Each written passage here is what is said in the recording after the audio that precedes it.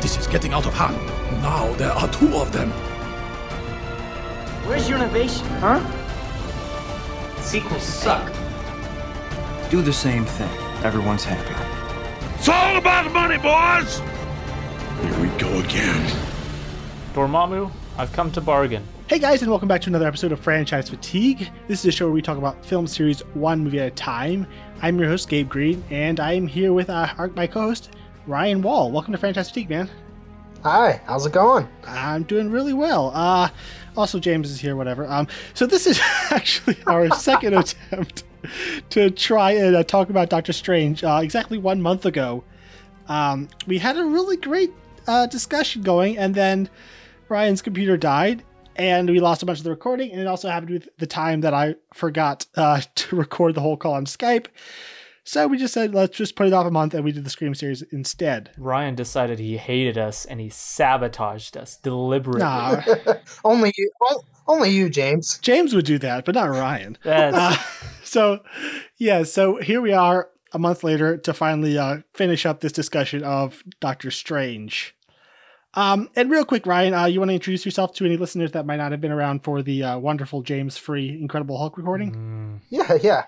So, I am Ryan Wall. I live in Raleigh, North Carolina. I am actually going to be a contributor on Pop Americana soon. Ew. So that's a project by Josh Mesker, a mutual friend. And soon you will be able to find my content there. And no one cares about James, so let's move on to... True TBH. And before we move to the main discussion, I want to ask you guys, if you enjoy the show, please head over to iTunes and leave us a rating and review and subscribe while you're at it. It would just be very helpful to the show, and we would very much appreciate it. And if you want to like us on Facebook, you can keep up to date with all the latest episodes, and then as well as the feedback that can be read on the show. So on Facebook, our good pal Kiefer Wynn said, top 5 Marvel movies. Becky said, so good and beautiful. Strange reminds me of Tony Stark at first, but then the catalyst takes him in a different direction. Samuel said, good movie. Sadly, my perception was tainted by a poor viewing experience the first time, so I always forget how good it was until I watched the whole thing again. In some ways, a typical Marvel origin movie, but in other ways, much more impressive with visuals and supernatural elements. Aaron said, my favorite MCU film that doesn't involve the Avengers. I think it has the best development of a character in a single film. Benedict as Strange is an example of perfect casting, spectacular effects. Drew said, Dormammu, I've come to bargain. This was one of the most visually interesting films in the MCU. Shane said, best IMAX 3D theatrical presentation I have seen since Avatar. It actually loses a lot if you don't see the IMAX version. A good, not great origin story. And then on Twitter, Mike at Jarek said, enjoyed rewatching the movie and a decent origin story, but even now it still feels a little out of place. Looking forward to the Multiverse of Madness, which will cement the character's place in the MCU. That's interesting. I heard most people's complaints seem to be that they thought it was too much like the rest of the MCU. All right, and now moving into the behind-the-scenes story of this film. The character of Doctor Strange was created in 1963 by Stan Lee and artist Steve Ditko. He first appeared in Strange Tales number 110, which is kind of ironic. In 1978, there was a TV film on CBS based on the character. It was intended to be the pilot for a series, but it was never picked up due to low ratings and a poor reception. And I watched a little bit of it. It's like this 70s medical procedural. It's really weird. I would actually be super down to like what is mostly just a medical procedural, but with like little supernatural bits here and there. That'd be great. Yeah. Then in the mid-1980s, Bob Gale, who's best known for his many partnerships with Robert Zemeckis, such as the Back to the Future films, wrote a script for the character for New World Pictures. Then in 1989, Stan Lee and Alan Cox wrote a script for Regency Pictures, but that film fell through due to a merchandising dispute that was happening between Warner Brothers and Marvel's, and Warner Brothers would have been the distributor at the time. Flash forward to 1992, Savoy Pictures hired Wes Craven to write and direct a Doctor Strange film. I'm not entirely sure what happened to that version, but in 1995, David S. Goyer was hired to write the film, but then Savoy went bankrupt in 1997, so obviously that didn't happen. Man, I would have been down for a Wes Craven. Like, it would have been a cheesy 80s style good time. I'm binging through the Elm Street series right now, and he uses effects incredibly well, especially in that first one, so I bet it could have been trippy fun. I'm thinking like something, a New Nightmare kind of thing. That would be interesting. Yeah. It would have been Howard the Duck on steroids. Yeah. No. Although I think Wes Craven and Derrickson have very similar kind of thematic sensibilities about them. So that would have been interesting to see how you would approach the character in that regard. And then in 2001, Dimension Films picked it up and then brought David S. Goyer back on to write the film. It languished in production hell for a few more years until Paramount acquired the rights in 2005. And this was right as Marvel was getting ready to produce their own films independently. And Paramount, of course, is the studio that distributed all but the Avengers of the Phase 1 MCU films. But apparently the film got put on the back burner for a few years as Marvel built up their universe. In 2007, there were some rumblings that Guillermo del Toro and Neil Gaiman were looking to make a film with del Toro directing and Gaiman writing. But del Toro has denied that those ideas ever really amounted to anything beyond a casual conversation. That would have been something. Yeah, I don't know that I would have wanted that in the MCU, but I still would have loved to see that movie.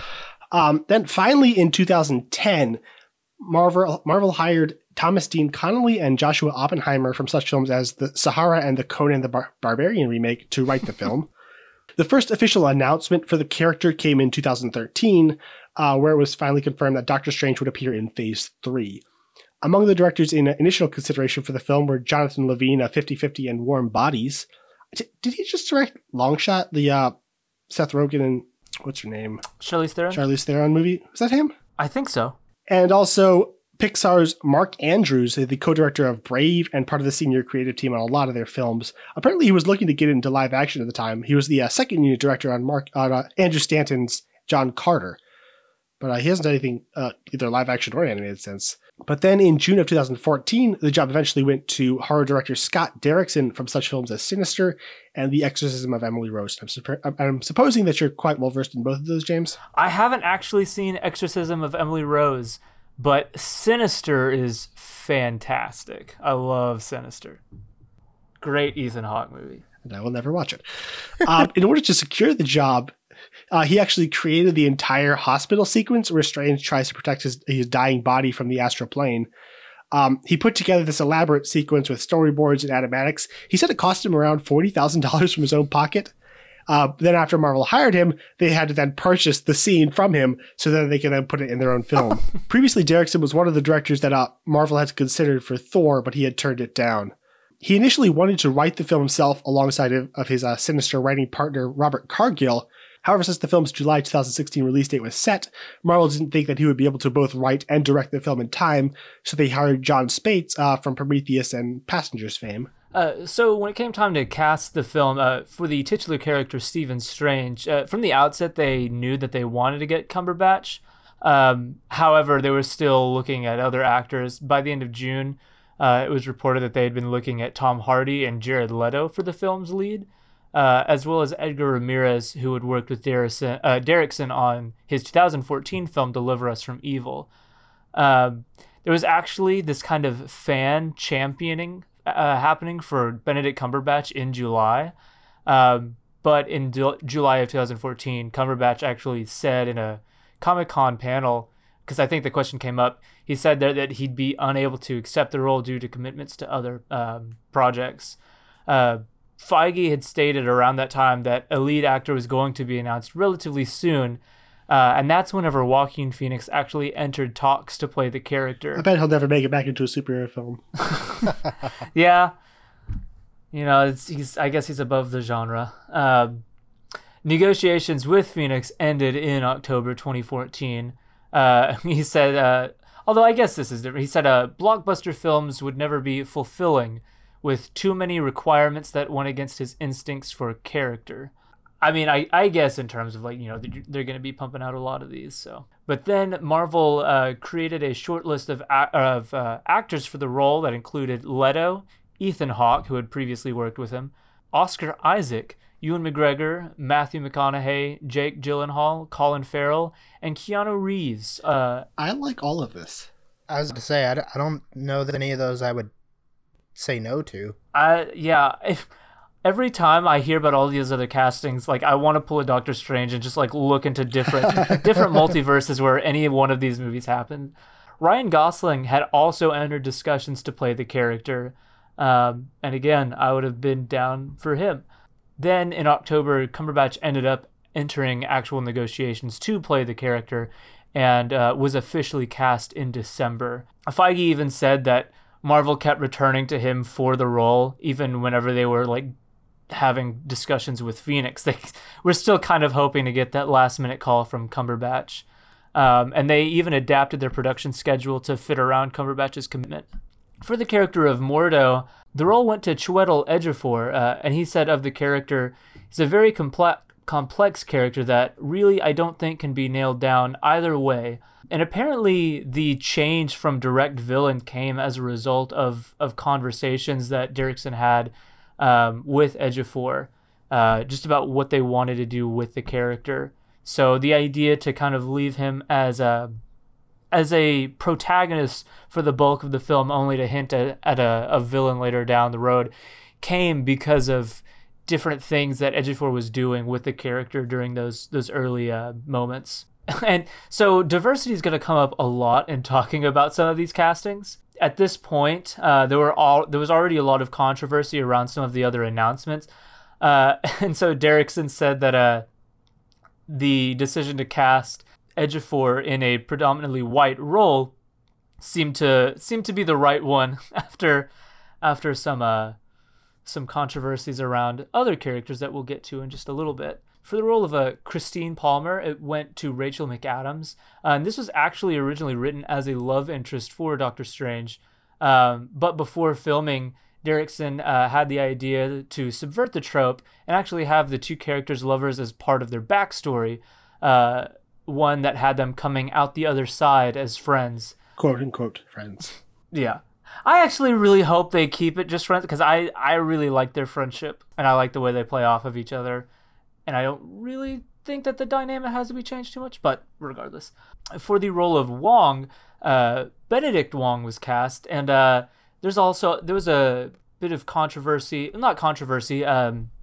This decision was made kind of as a way to mitigate any potential controversy. In the characters, he's kind of depicted as Strange's, quote, Asian tea-making manservant, a stereotype that Derrickson did not want in the film. And so the character was not actually included in the original script.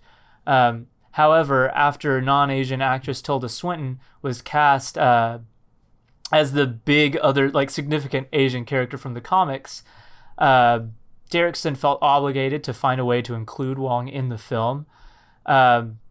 He says the character, as he ultimately appears, is completely subverted as a character and reworked into something that didn't fall into any of the stereotypes of the comics. And he was pleased to give an Asian character a strong presence in the film.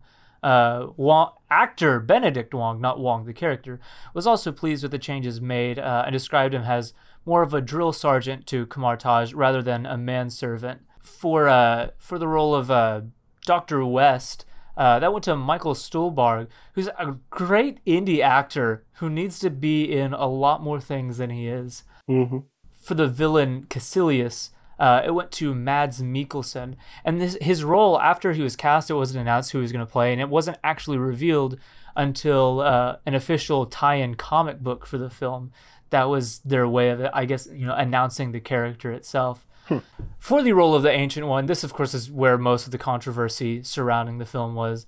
The character in the comics is a Tibetan man, a situation that the co-writer C. Robert Cargill compared to the Kobayashi Maru. He just described the whole situation as an unwinnable training exercise. He said that adapting the character as the comics portrayed him would be realizing the major Asian Fu Manchu stereotype, and would involve the film in the Tibetan sovereignty debate, but not giving one of a few significant Asian roles to an actual Asian actor would also understandably be received negatively. Derrickson wanted to change the character to an Asian woman, but felt that an older Asian woman would invoke the Dragon Lady stereotype, while a younger Asian woman would be perceived as exploiting Asian fetish and a fanboy's dream girl. To avoid the character filling any stereotypes, or enabling the stereotype of a Western character coming to Asia to learn about being Asian, Derrickson decided to cast a non-Asian actor in the role, but still take the opportunity to cast an amazing actress in a major role. And everyone still got mad. So. Honestly, whatever. When you're having, like, goodness, how many... I wonder how at what point in casting do you just like throw a giant list of things to avoid on the screen? You're gonna come down with like, you know, one very, very, very specific little niche that you're allowed to work in. And part of me wonders if the choice, I mean, they've stated their reasons. I don't want to call them liars, but there's also a massive amount of like, you know, political unrest between Tibet and China. Like if they had made him like made the character like a Tibetan wise man, then it might not even be released in China. Well, I mean, they even said that. Yeah, C. Robert Cargill did say that like doing that was going to involve the film unnecessarily in the Tibetan sovereignty debate.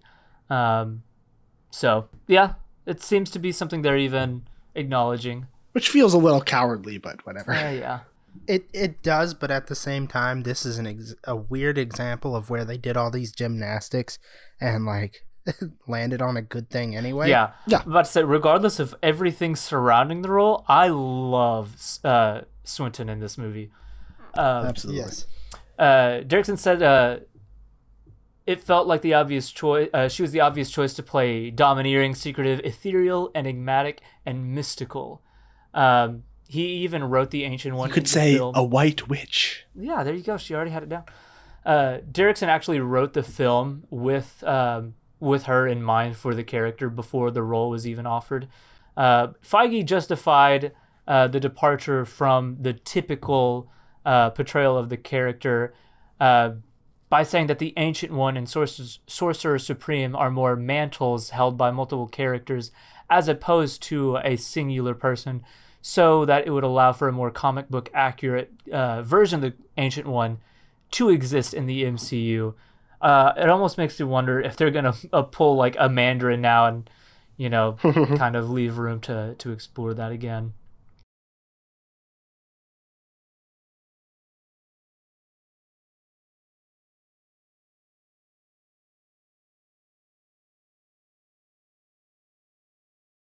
Also, a little tidbit of info that I didn't even know until now. Cumberbatch also portrays Dormammu. The actor suggested to take on the role.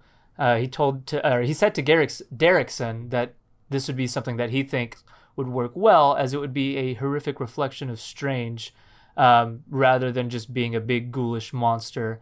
And obviously, Derrickson ended up agreeing. And so, to create the character, Cumberbatch provided motion capture reference for the visual effects team, and then his voice was blended with that of another uncredited British actor. And the only thing we know about him is Derrickson says he has a very deep voice. Yeah, probably. I will say, if I may diverge for just a second, this reminds me of something very specific. In The Prince of Egypt, how Moses and God have the same voice actor. Like, a dark version of that, I guess. Yeah, I was thinking the same thing. Like all MCU films, there's plenty of cameos here. Chris Hemsworth reprises his role of Thor for a little mid-credit scene. Benjamin Bratt appears as Jonathan Pangborn. He's the paraplegic that first tells Strange about the monastery. And martial artist Scott Adkins appears as the villain that Strange kills in the astral plane. Doctor Strange co-creator Stan Lee, of course, makes his cameo appearance as a bus driver reading Aldous Huxley's The Doors of Perception. And Amy Landiker was cast as anesthesiologist Brunner, but the majority of her role was cut from the finished film in post-production.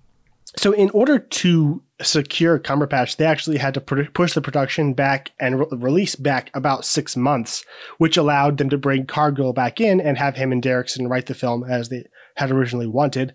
However, Spates did continue writing the film as well.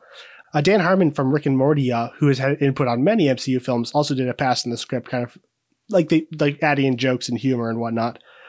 Filming began in November of 2015 in Kathmandu, Nepal, wherein the fictional location of Kamar-Taj is set.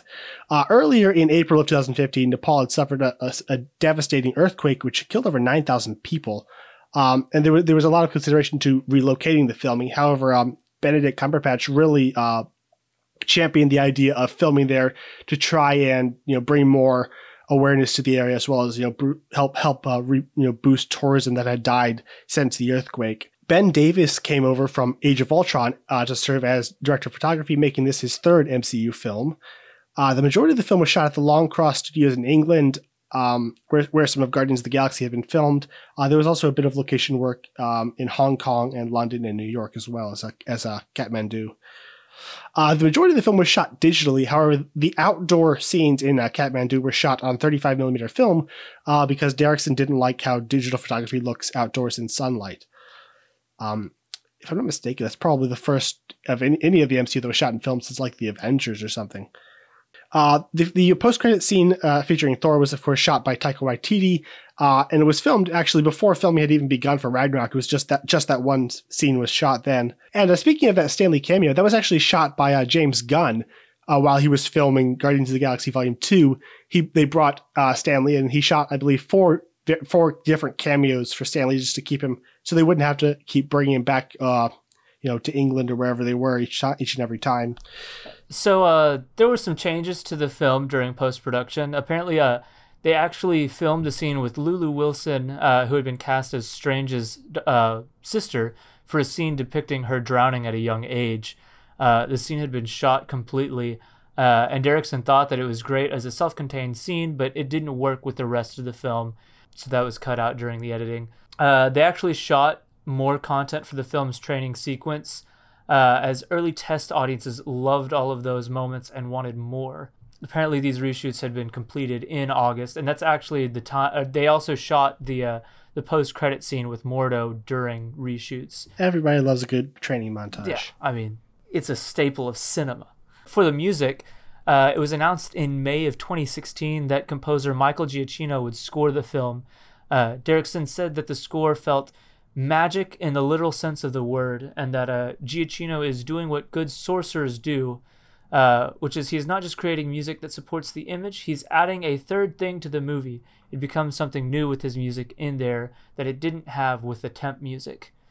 The film had its world premiere in Hong Kong on October 13th, 2016, and then had its premiere in Hollywood at the TCL Chinese Theater and El Capitan Theater on October 20th, 2016, and then was released to the world in November 4th, 2016. All right, then. So, Ryan, do you remember your first time seeing this film, and what does your relationship with it look like over the last few years up till now? Yeah, I do remember seeing it. I remember, it was at a time, and I guess we're sort of still in that time, where, if you weren't going to go to the movies 3 times a year, at least 2 of those had to be an MCU film just to keep up. Mm-hmm. And I remember thinking almost a little resentfully that, I got to see another Marvel film to keep current. Not that I wasn't hyped, because, You're one of those people. Okay. Why is he on our podcast, James? Hey. I like you again, James. Let's get rid of this guy. No. What I mean is, look, not that I wasn't hyped, but you add the fact that Benedict Cumberbatch is the lead, and I'm there. Mm-hmm. I'm not gonna not be there for opening night of a Marvel film.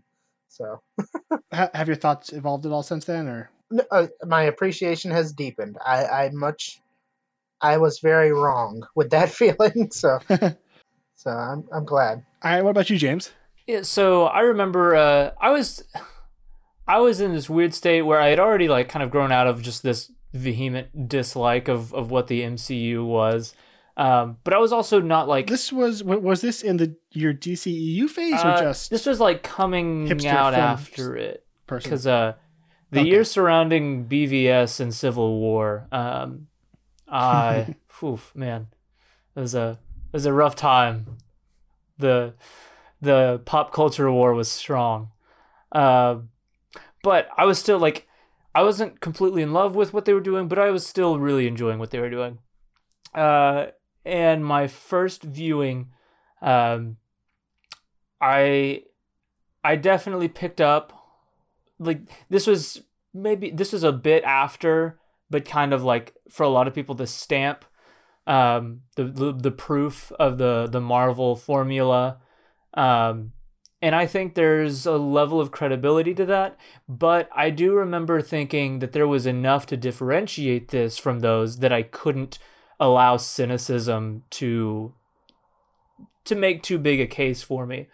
There are things that this film did that we'll talk about in the main review. Just, him kind of taking note of the first time he's killed somebody, the conversation between he and the Ancient One. There were, in the midst of this very similarly structured and familiar moving movie, there were moments throughout, character beats throughout, that differentiated it, where I could justify really enjoying this as an individual movie.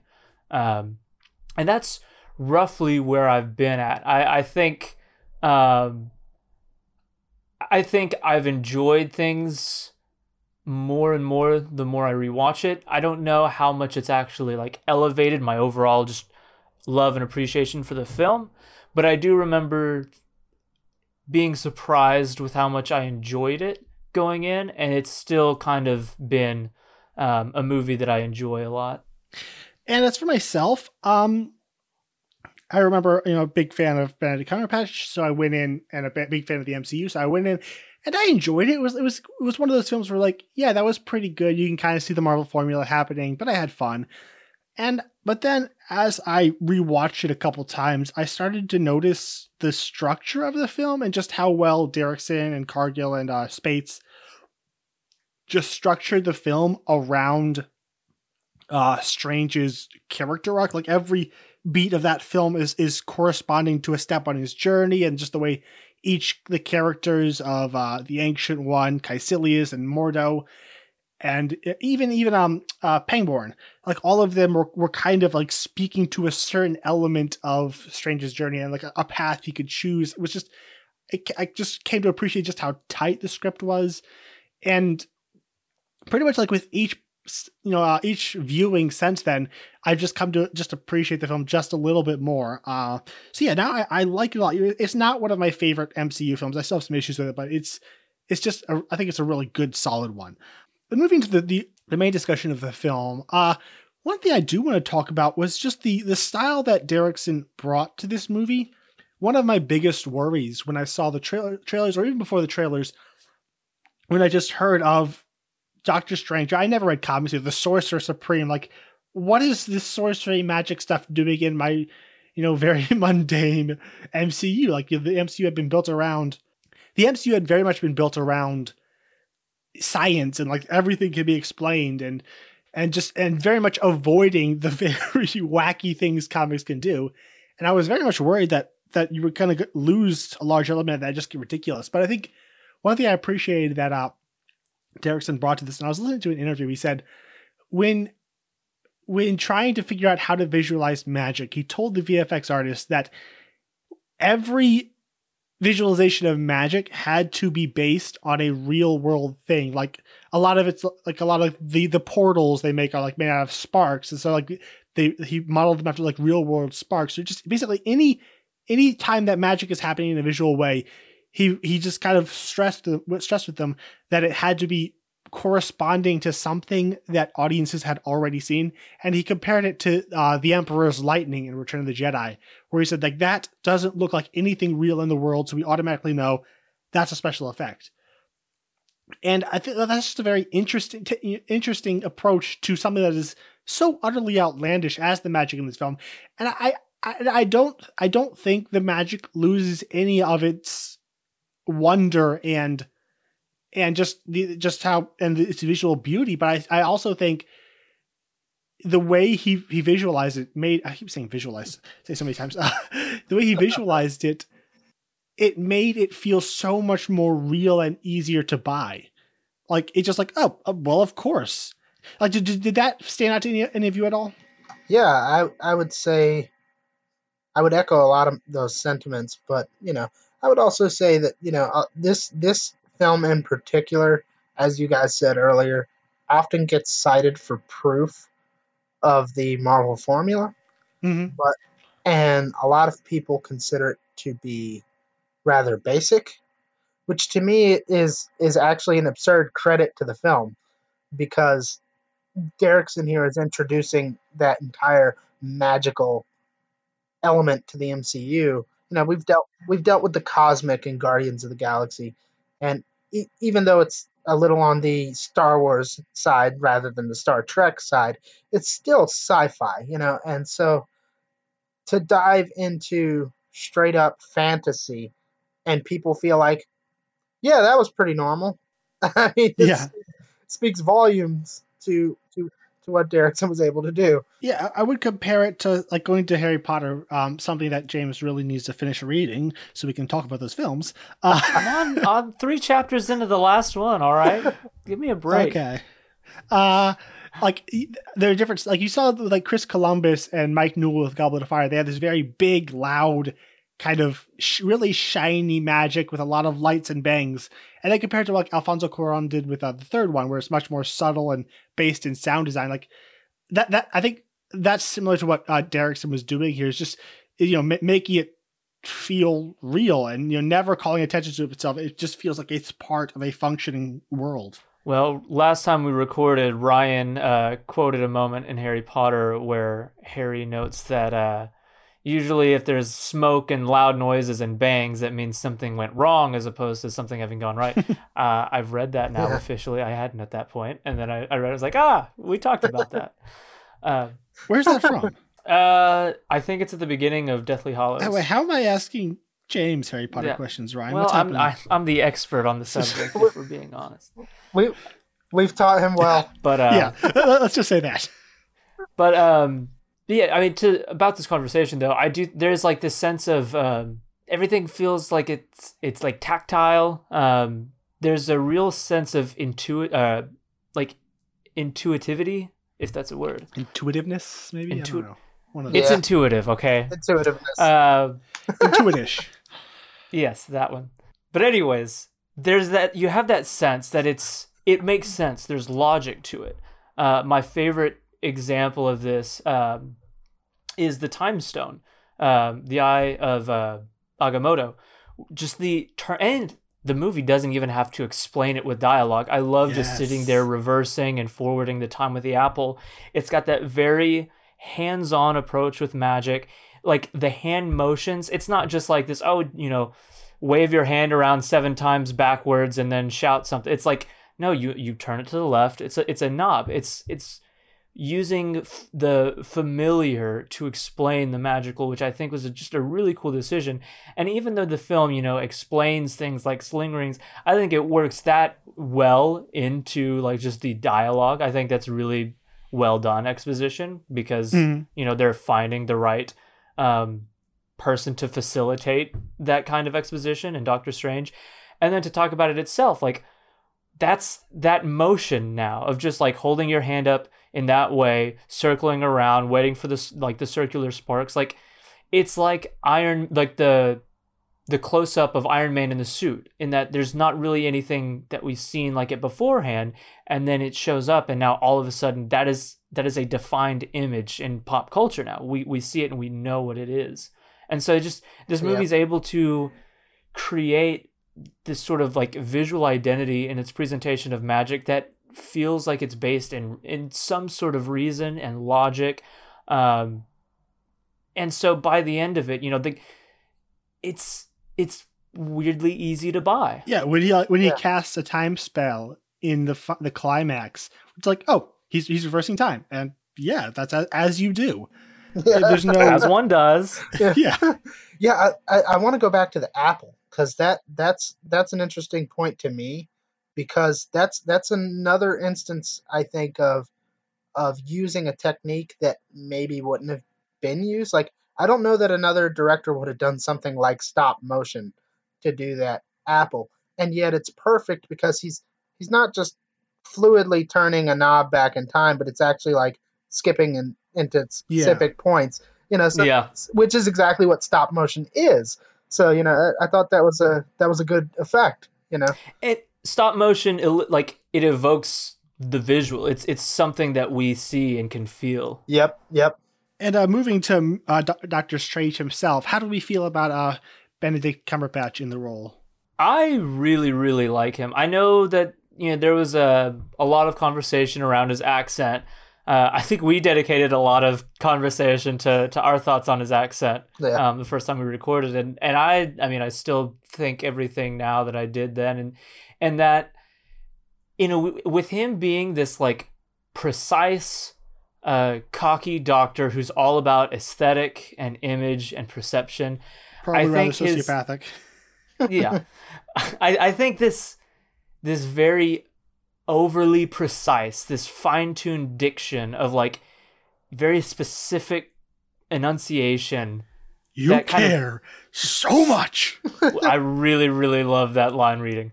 That's a great line. But there is something about that feels weirdly in line with the character.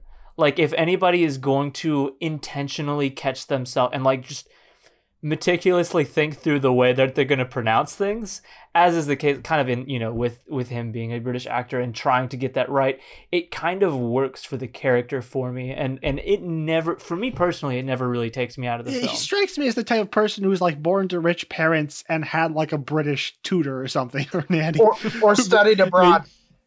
Yeah. So is it a perfect, replication of how Americans talk? Not really. But as you said, for me, that really biting over pronunciation is just so part and parcel with who this character is that I just love it. Like it's part of him now for me. Yeah. Cumberbatch is absolutely perfect in the role, and I'm like you, Gabe, where I kind of roll the accent thing into his character that we just haven't seen. Where maybe he studied abroad, maybe he had a butler, Batman style, but it's really not that distracting. He of course improves in later films in the MCU, but honestly, the accent isn't even the big part. That to me, it's the way it's the beard. It is definitely the beard, but also just the way his body language, the way he performs the character.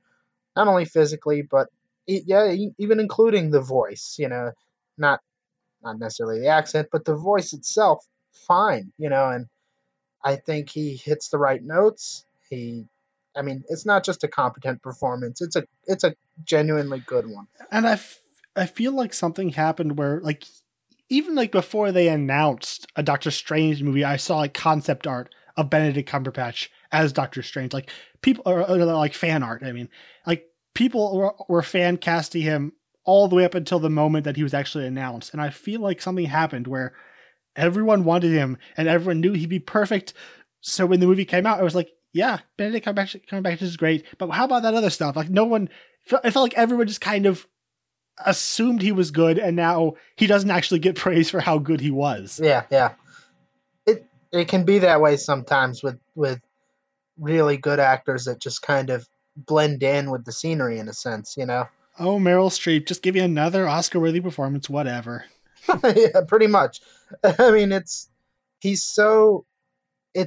such a given factor that he's going to do a good job, and it does hurt in that sense that he doesn't get the praise he deserves. But people were making like the Sherlock comparisons, the Iron Man comparisons, and there are surface level, they're snarky, egocentric jerks, but I think like when you actually dig into the characters and what makes them tick, I think he's probably more similar to Sherlock than he is to Stark.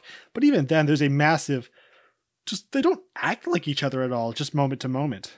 No, I get the feeling that, and maybe you guys feel the reverse. I don't know for sure, but early, I would say pre-Civil War, Tony Stark is the kind of arrogant that's like masking an insecurity. Whereas I feel like Doctor Strange absolutely believes everything he says about himself. Yeah, I agree. I'm thinking about our conversation over Iron Man, especially in the very first one, where there was this lack of almost presence in his performance, where you can just see the way his brain is moving just in his conversations, where he's talking a mile a minute, quipping constantly. And it feels like he's just a super charismatic computer, where he's just there's this complete recognition that he's above everybody, and he's not really aiming to please any one individual there. He's just giving off this persona. And there is a lot of like insecurity hidden behind it. But Strange feels like he's just so present in the moment. Everything he's doing is to impress this person here, is to show off over here, is to do this because he can, because he knows he can, because like he feels a lot more intentional in this case, whereas for Tony it's him, it's his personality, whereas like Strange is like, I'm going to show off, these are intentional decisions that I'm making in the like moment to moment. When you watch Tony Stark interacting, like he's never looking anybody in the eyes. He's always like looking past them as he's talking to them and putting them down. He's like, he's somewhere else. And Ryan mentioned something really interesting about how Tony's quips and humor and just the way he interacted was often masking something.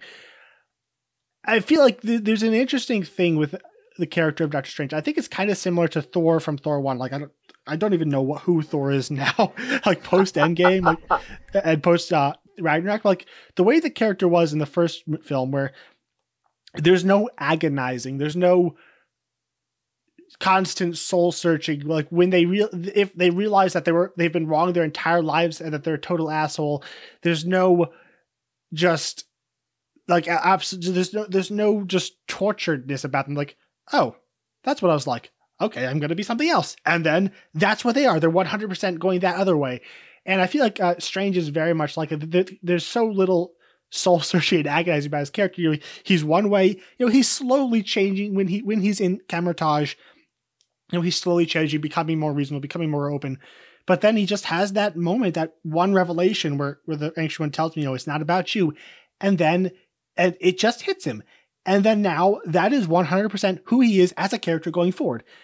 And like, I think that right there is one of the big difference. Whereas like Tony Stark is nothing but 100% neuroticism and just, you know, self-torture. Yeah.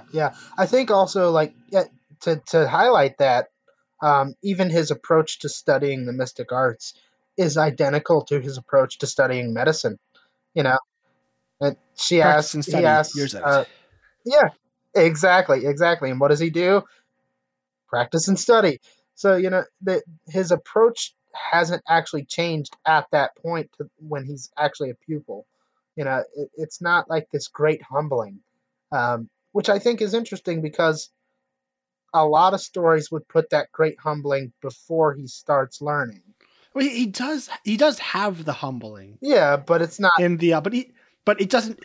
It's more just it's desperation. Like he's in need. Yes. So he's desperate. Yeah, I was about to say but the moment he gets into Kamar-Taj, he's right back to his old peppy self. Yeah. Yeah. There's not that moment of like, oh, I am now a changed man. Like he is a much, much better person in this film. He, like you said, he realizes, oh, I was wrong. Okay, now I'm doing this. But there isn't that like, let me grieve for scenes over like the man that I was. It's like, oh, okay. Well, now this. And in a weird way, it doesn't feel shallow or unearned. It's like, oh, okay, yeah. Yeah, I feel like, this is going to sound super like pretentious. Like, I feel like this is like an intellectual's character journey. Yeah. Where, like, and not to say like, if you don't like it, you're not smart, but as in, like literally, like it's a very intellectual where his whole worldview is filtered through the intellect. There's so little emotion in how he thinks. Everything is just sequential. So the moment his worldview shifts, it's all 100% there. Yeah, it's his emotional highs are lower than the average, and his emotional lows are higher than the average. So he's a little more even keel, whereas like Tony Stark goes from we need a suit of armor around the world to I've killed everyone and need supervision to, you know. So yeah, so it's. He's a little more steady. Yeah, he's very much I'll believe it whenever I see it. I see it, okay, I believe it. Yeah. It's just like it's as simple as that. He didn't need much convincing. Whereas Tony is seeing, still working on believing. Yep. There you go. Nice. And going back briefly to Scott Derrickson's direction, we praised a lot, I think, the aesthetic that he brought to it. And I think just the ability to introduce an entirely new world is and magic system, and to do it coherently. And honestly, I don't think there's a single false beat in there in the introduction of magic. Like that's incredible. So I don't think he gets remotely enough respect for that. However, I do have some criticisms for, I think, his style. I think you can really feel the sets, and you can really feel just his inexperience with making a film of this scale. Like, just so many of the sequences, like there are so few locations, and quite often the camera's just kind of just pulled back, sitting there watching everything.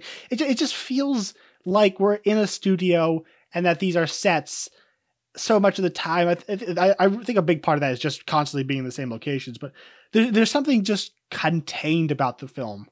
And even when we're having these big, huge sequences, and they are amazing, I just want to just compare it to someone like Christopher Nolan when he does like the city flipping over in Inception, or just the crazy shots in Interstellar.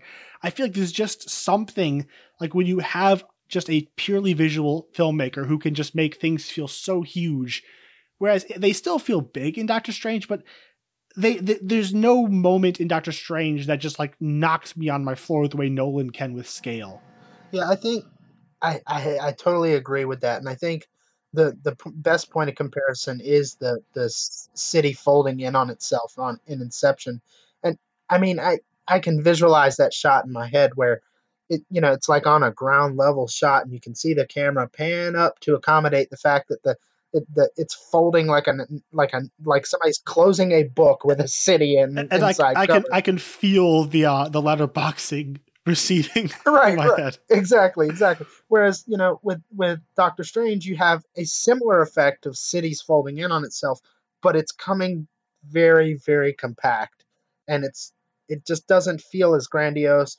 And a lot of that may be that the camera movements are a lot more routine and not situated for scale. And maybe I think it might have helped if they had like opened it up, like both Ant-Man and the Avengers were shot in the I think it's 1.89 by 1 aspect ratio, the full screen, to accommodate the vertical action. I kind of wish that they had opened up to that IMAX aspect ratio during especially that one big set piece in the middle. And not to take anything away, that's a fantastic set piece. Sure. It just feels a little more normal than it should, I guess. Yeah. Yeah, there's that shot of them running across the building, and he pounds it, and like the building ripples like it's like waves and stuff. That's a super cool effect, but this may sound more harsh than I intended. It's just there's something kind of flat about it. For me, one of the movie's biggest problems visually is depth. It feels very much like foreground, background. It's all kind of blended in a flat image. And Nolan is just the master of like opening up these huge vistas and like selling. That thing is way back there, bending over way up here. There's just something about the depth of field that he does that this movie kind of misses, and just scale and weight. It feel like all of the overall production design and everything, it's all super cool, and even the execution I think is well done, but there is a sense of weightlessness to it that I think kind of again makes it feel smaller. Like a partially, scene that I think there's a lot of great wire work, but when they do go to CGI doubles, you can tell. Yeah, I think the CGI doubles, and I'm thinking of like a similar shot like in Man of Steel with Superman and Zod flying across the building, and like the glass is just shattering, and they hit, and the camera pulls back, and you just it's like a shockwave. You see the spectacle and the scale of it all, and it feels like that's a real building. Whereas there's just something like there's something weirdly mundane about walking across the buildings and seeing everything here. It just doesn't have that big effect. It's like somebody shook a yoga mat with a city imprint on it. There's a weird thing, I think, with talking about visual directors. Like, I think Scott Derrickson is obviously a brilliant idea man. Like, the ideas behind so many of the visuals in this movie are just out of this world. And like, just there's so many things I've never seen. I would probably put like Taika Waititi into this, where like he's got this crazy vision, like the set, or even Tim Burton, where they have these crazy mind and these incredible ideas, but then once they get behind the camera, they just shoot in the most flat and mundane way.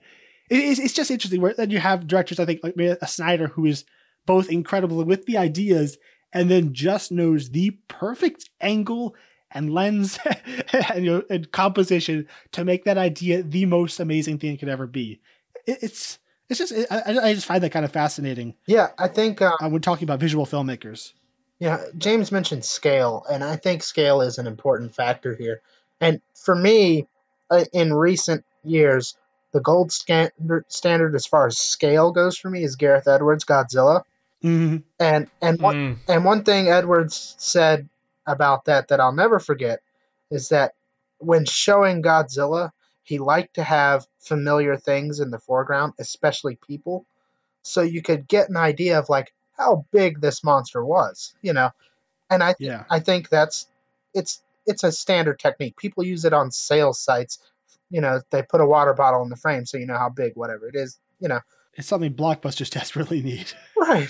So it's a very standard thing, but I think something like that more often judiciously used could have really helped to show, you know, because especially with something like the mirror dimension where it's like a kaleidoscope of the environment, you know, it's hard to wrap your head around that space to begin with. So, you know, and there are people in it, but they're always shot like an action set, not like over the shoulder to see, you know, what does Strange see? You know? Yeah, it reminds me of like the spaceship going into the wormhole in Interstellar, and he just bolts it onto the side of the spaceship, and it doesn't move. But that scale is like almost, you can't really describe like what the difference is, but when you see it, you feel it. Yep. Yeah. And, you know, someone like Edwards is a master in terms of just visual presentation of this kind of stuff, because he grounds the camera so intentionally. Like, we can't leave the height of a building, you know, we have to be positioned on a building from street level, from this and that. And I don't know if there's like that easy one-to-one to make and how you do that with Strange, but because sometimes it feels almost too grand. Like whenever they go out onto the snowy mountain and she leaves him here, like the camera is affixed opposite them, looking directly at them. And I'm wanting like this, like it's fine, but it feels very set-like. It feels like they're on the set of a snowy mountain. I'm like, give me this Lord of the Rings helicopter shot circling them, you know, like, be like, you know, we are out here. Yep. There is something that shooting on sets does to, I think, inexperienced filmmakers, or even experienced filmmakers like George Lucas, where even if no matter how great their vision is, sometimes they just don't, something about the way they set up the cameras is so constrained. Whereas I think other directors can see beyond the set walls and to add that scale, even if it's entirely green screen. But something about for this, like you just feel the walls of the set in the camera angles. Yeah. Just where they put the tripods. I will make, it's so funny you mentioned George Lucas, because I was actually going to mention a scene in Revenge of the Sith where he actually did things right. And I don't know if you guys... He does that occasionally. He gets plenty right, just to be sure, or just so that's known. Yeah. Well, no. I'm not saying he's incompetent or anything. I know. But like the scene where Yoda is leaving Coruscant for Kashyyyk, and you see the Republic cruiser coming towards the camera, and the camera just starts shaking. You know, like that sold me on the scale of something is flying right over my head. You know, so I think. And obviously, there's no spaceships in Doctor Strange, so it's not easy to get an exact analog. But to find something in reality to ground it with, and Lucas chose, how would it feel to be right up under one of these ships as it's flying overhead? You know, you can always find something to put it on a human level to demonstrate to the audience what it feels like to be in this space. And Derrickson didn't always do that, you know. Yeah, and I do want to circle back around and actually praise some of the elements in Derrickson's action, but let's move on a bit into the characters. We've already talked a bit about Benedict Cumberbatch, but I do want to dive a bit more just into his arc and the journey of the character. Let's go to you first, Ryan. Just like how do you feel about the character and the arc, and just how that's all woven into the story throughout the film?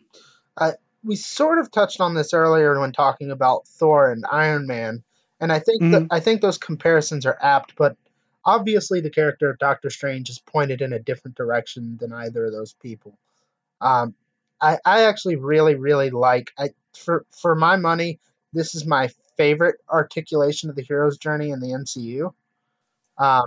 Which, I mean, it may also... I would like to sit down and break that down for all the characters. That's interesting. Yeah, I mean, I could be wrong if I did a super in-depth analysis and then think something else, but off the top of my head, this is my favorite. Mm-hmm. And I think it's because it is sort of Iron Man-like in that we do have a large portion of the film dedicated to trying to understand what this guy is like before his life changes. And it's great to see this guy go from being a doctor who is only interested in his own fame and acclaim and his worldly possessions, his sports cars and his absurd number of watches. And then go from being that to being so desperate to get his talent back, to be willing to do away with almost everything he has in search of that. And everyone. Yeah, and everyone. And like one shot that gets me for understanding his character early on is after the accident, and his hands have been ruined, and you see him signing his name over and over and over again. Mm-hmm. And it's like, this is a guy that's self-absorbed. That's all he's writing right now, and what he wants to do is be able to write his own name competently. That's a whole new level of arrogance. But it's contrasted by where he ends up, which is not like enlightened Thor, like, oh, I'm going to be a great king, and it's not exactly I am Iron Man, but it's actually interesting to me that he goes on to be a practitioner of the mystic arts, somebody who's actually operating not with notoriety, but in the shadows. But even then, I love that when he becomes the wizard, it's still only for himself. Yes. At the moment he realizes this, it's so much bigger than that, he freaks out. Exactly. And when he finally does accept his new place by the end of the film, it's 100% different. He is, there's of course the solution to the climax is for him to repeatedly sacrifice himself on behalf of all of mankind. So, to see a guy go from writing his own name repeatedly to being willing to repeatedly give himself up as a bargaining chip for mankind is incredible. And it doesn't feel like it's forced or fake or doesn't ring true by the time you get to that point. Yeah.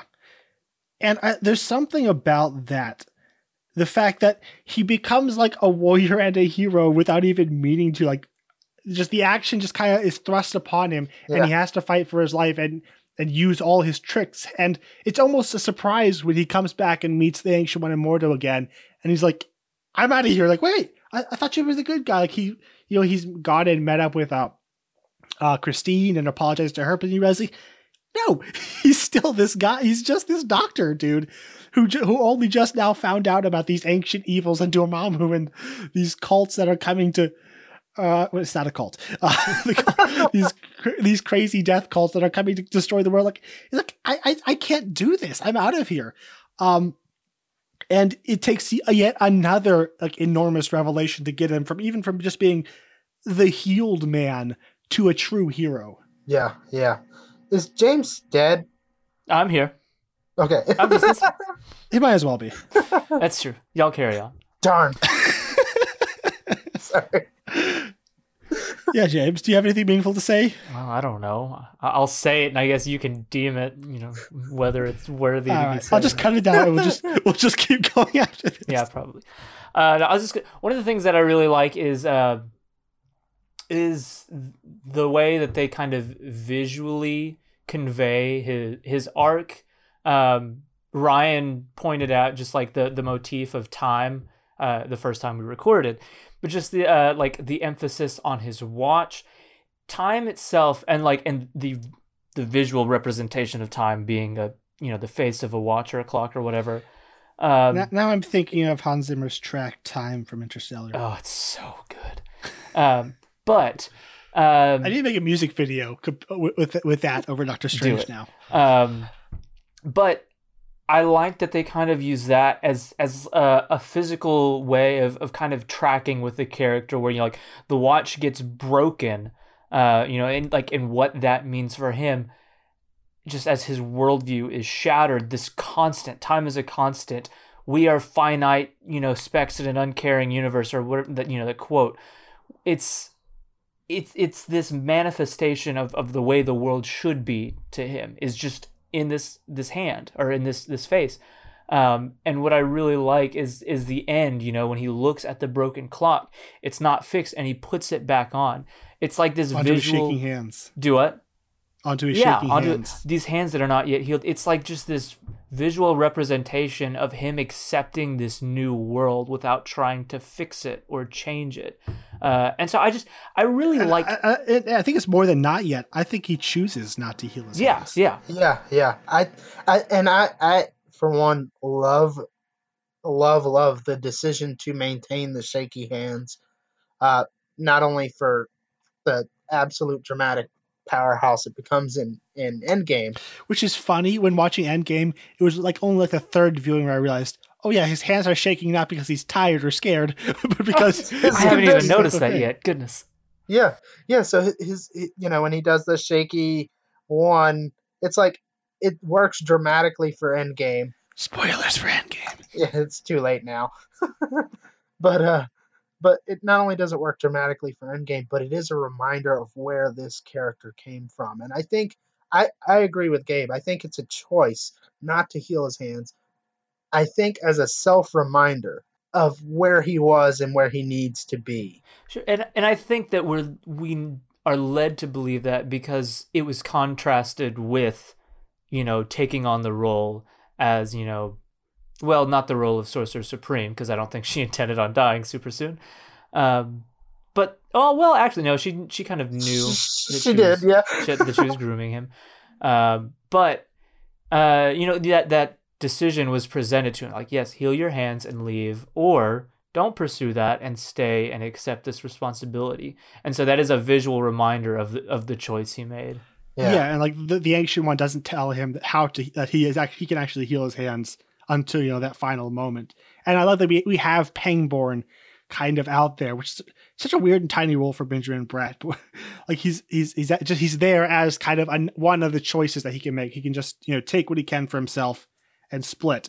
And I think the choice, because I feel like he viewed himself as perfect, with the perfect watches and the suit and the car and all that. And so now it's like that reminder that he is broken is like keeping his ego at bay or something. It's really interesting, and again, I thank you for reminding me, James, of the motif of time, because it's not even just in the watches per se. There's the scene in the surgery where he asks the guy to cover his watch because he knows the blood splatter is going to end up there. It's all over that movie. There's even ticking in the sound in the score. Yeah, and the idea of his hands too, which actually those two complement each other, because what do you call the things on a clock that measure the hands? It just blew my mind. so all of it is interconnected, and I actually really, really appreciate that about this movie is we have a guy who has a broken watch on his hands, and of course the time stone I think is incorporated better in this movie than most of the Infinity MacGuffins. And I'm partial to the ether. Ugh. No one's partial to the ether. That is a bold-faced lie, and No one's partial to the ether. Yeah, and moving to another character that I think is vital to his journey, you have the character of Mordo, played by the absolutely amazing Chiwetel Ejiofor. he's just so serious and sad. He's like this ridiculously sad eyes that like carry the weight of like 100 lives in him or something. There's this one interaction that's going to read through the whole thing that I found just kind of fascinating where after Doctor Strange kills Scott Adkins and comes back and he's like, I'm out of here.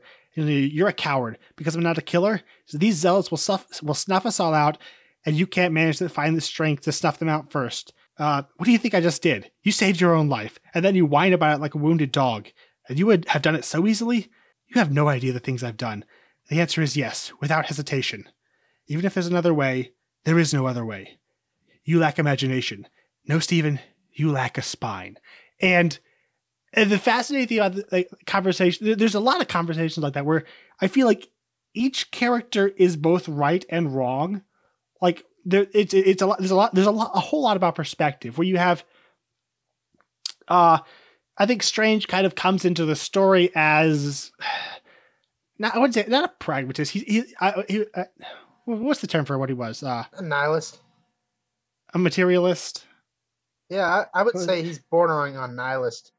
If not, he comes to the story as a nihilist or materialist. He has that quote, we're just, matter and there's no such thing as spirit. We live in a different universe, specks, insignificant specks in a different universe. And you have Mordo, who is, I think, this extreme form of kind of like a fundamentalism, where he came out of this, brokenness and pain. And now he has completely clung to the Ancient One's teachings, to the system that they have there in Camertage, the Not cult.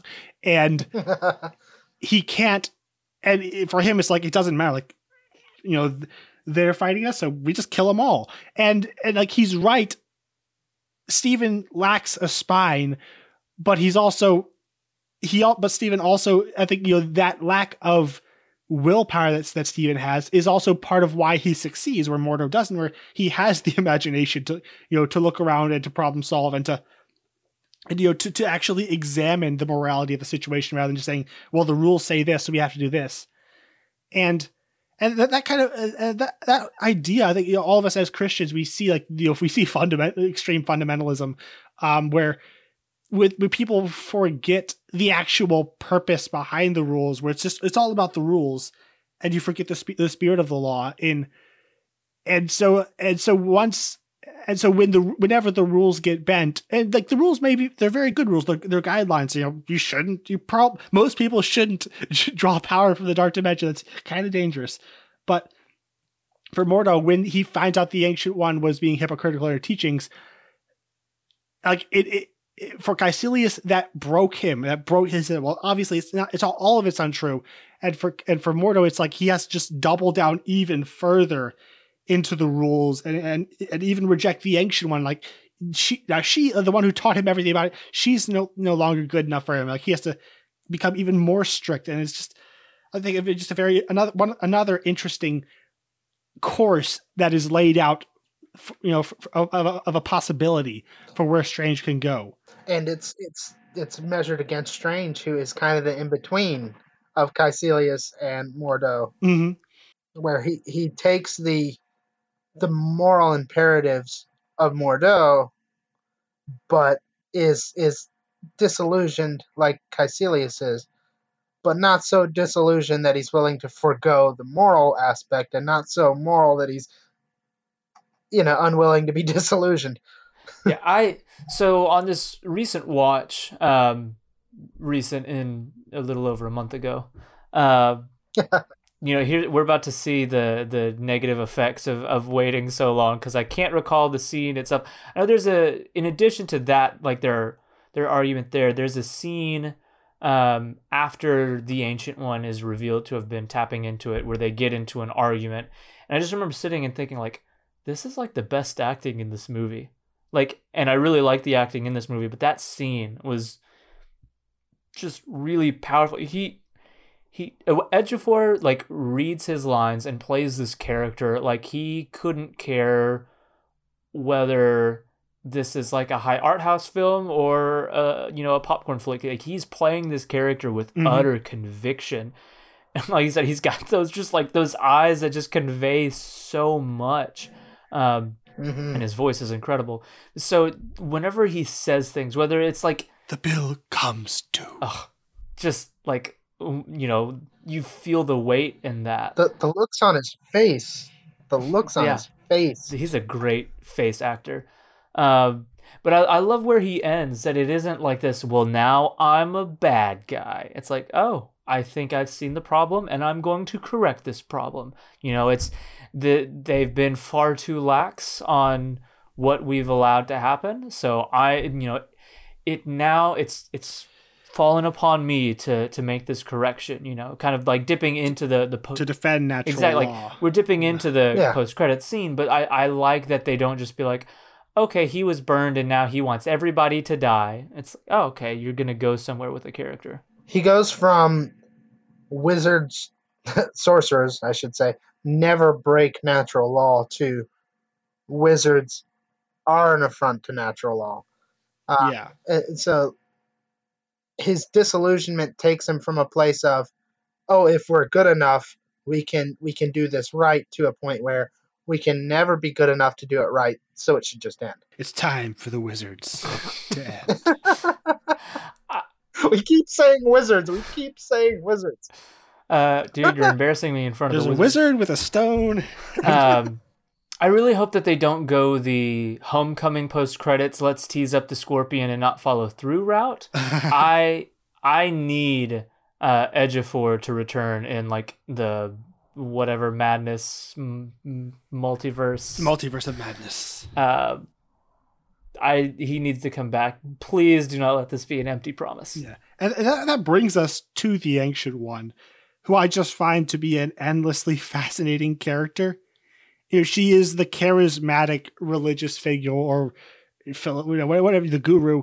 Like, I buy it. Like, sometimes you have characters who are supposed to be these not cult leaders, and you don't entirely buy that people would follow them. Like, it feels like there's always another layer to dig down, and she's charming and charismatic, and there's just a whimsical, you know, just tea with a little honey. Just there's just something so delightful, and I'm convinced that Tilda Swinton is not entirely human. I'm sure she has some kind of like angel or alien blood in her or something, because there's just something so ethereal about the way she can carry herself. But then again, it's not off-putting. It's endearing. Yeah, she has almost like Yoda-like qualities. Not in that, like, you know, she's all this kooky old person. Like, there's something about the performance where in one moment they can convey generations of wisdom, and in the next they're just the most down-to-earth, lovable kind of endearing character, where their mind is always at two places at once, where they understand at every given moment the weight of consequences and the trajectory of actions, and yet they're still wholly present and fun. She's Dumbledore. That's what she is. Dumbledore is a perfect comparison.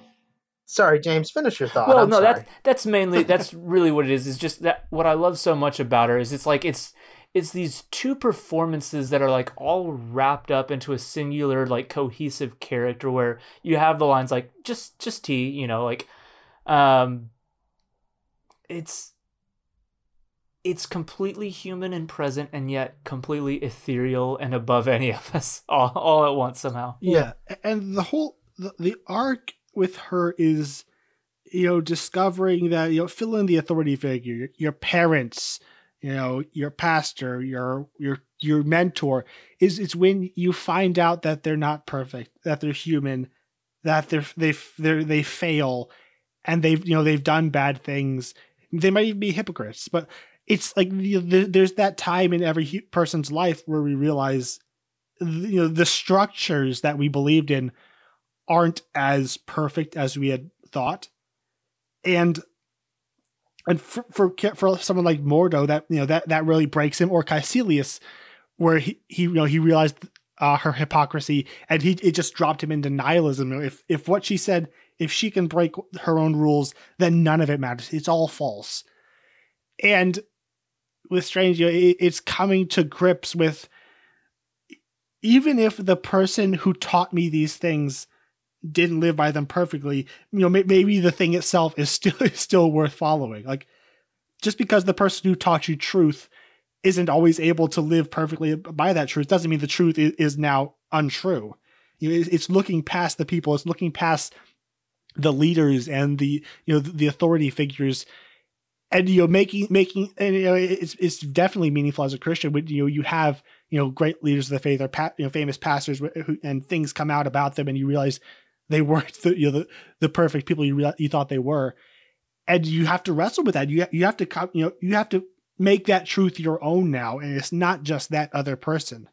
Yeah, I think that's why you mentioned Dumbledore earlier, and that's the perfect. Don't spoil Deathly Hallows. I'm not. I am very conscious of the fact that we got a reader here, so I'm not going to go any further. Slow reader. You know what? I'm busy. but yeah, Dumbledore is the perfect comparison. But so is Yoda. I think in the original recording, I think it was you, Gabe, that brought up Yoda in The Last Jedi with his the quote, "We are what they grow beyond." Yeah. Yeah, exactly.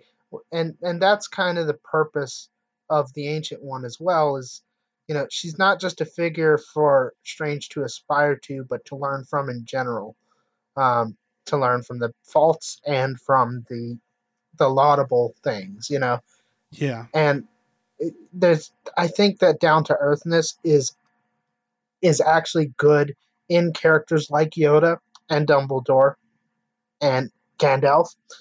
There's almost always like a little element of humor to them, where I call it the humor of wisdom, where you live long enough to see the comedy in things, and and she sort of has that quality. She's not like haha funny, but she's not Odin, where Odin is 100% serious 100% of the time, and yeah, he's a wise guy, but you're not gonna necessarily enjoy every conversation you have with him. Hey! Yeah, exactly. The subtitles, inaudible Killed noises. my ears. But yeah, like the Ancient One is. Tilda Swinton does such a great job of walking that line between wonderful moral leader and kind of sketchy, and also kind of funny. And it's not an easy job to do. And in our original recording we talked about how she may have been somewhat of a controversial PR casting, almost kind of, and this is like a rare case where that worked anyway, because I can't name a person I would replace her with. And Yeah. That's about the highest compliment you can give to an actor on a performance, is I couldn't name somebody to replace her. Yeah. Yeah, and then like this character, like this last scene with her, where she slows time just to live in these last moments. Every now and then there's these weird scenes in good movies, but like scenes in them that like transcend the movie itself. For some reason, this last scene is just this incredible slice of filmmaking that just like wows me every time I watch it. There's some, any visual criticism I've had of him, just like throw that out the window for this scene. Yes. The depth of the lightning and the translucency of the characters and the buildings and the rain. The lighting itself is free. The way the blues and the whites just pop off the screen. It's to me, it's like by far the best looking shots in the film. The composition is incredible.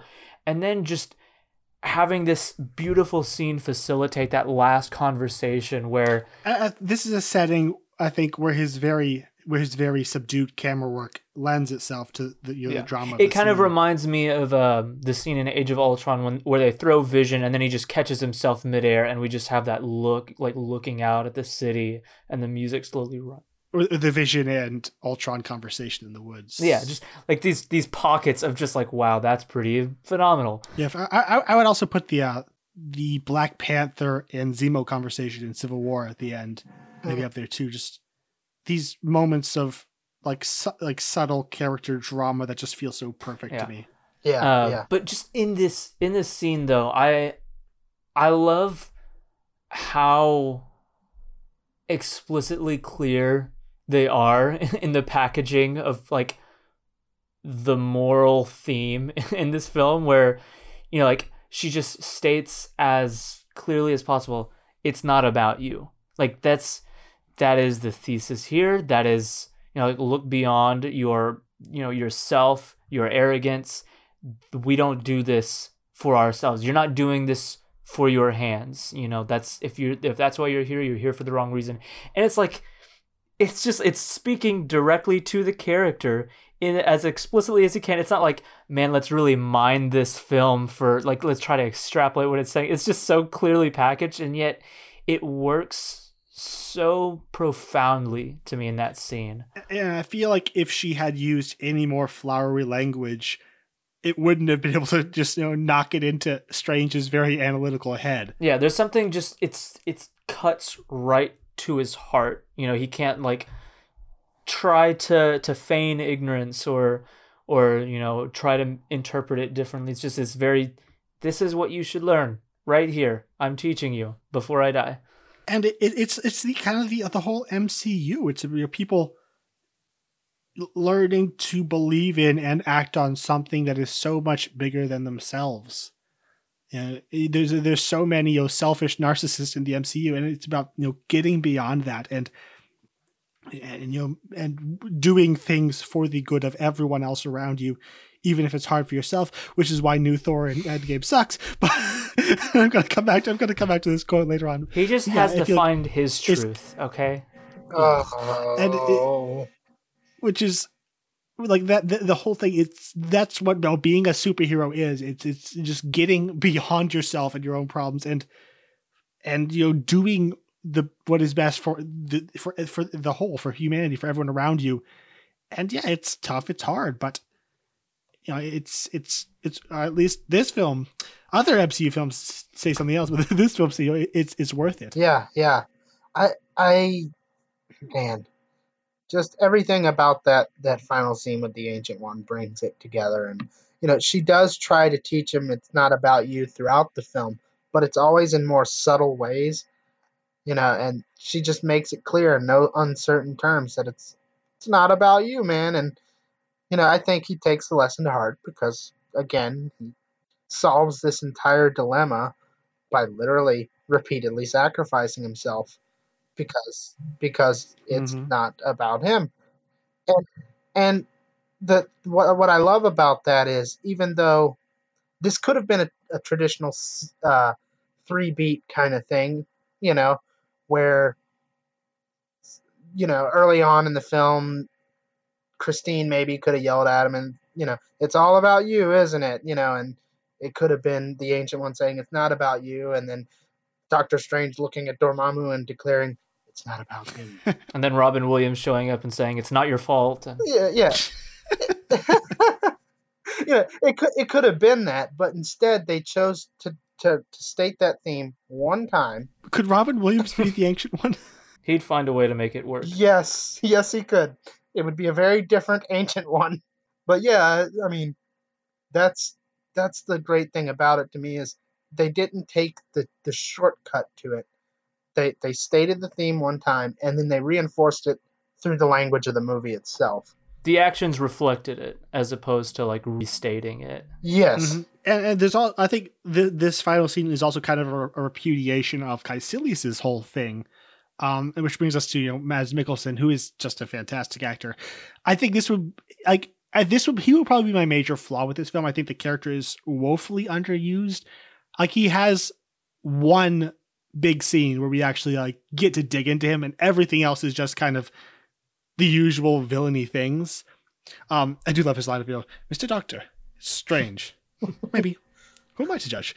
Like, he has he has that moment, and he has the wonderful monologue in the straitjacket. But boy, what a monologue!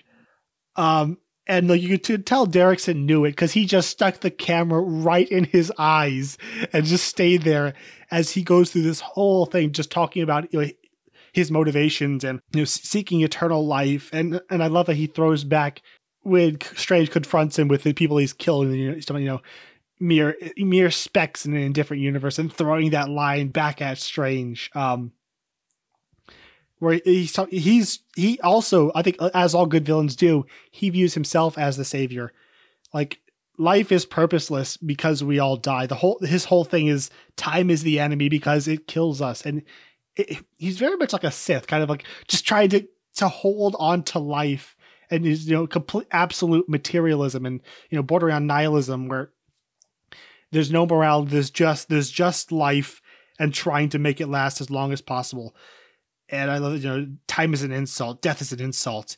We don't seek to rule the world, we seek to save it. And you just see the tears come rolling out down his cheeks as he just goes on. And I like at that moment, like, I might actually follow this guy. He makes so much sense and he's so charismatic. And like, again, like that is why you cast these Oscar-worthy actors in these small roles, even if it's a completely wasted role like this, because they can give us these, I think, just almost transcendent moments like that. And of course, he's wasted in the rest of the film, but we at least get that one great moment. But in that great moment isn't, that's one thing I love about the film is it's ironic because the film is about Doctor Strange, but every character beat that is for someone else is also for Doctor Strange.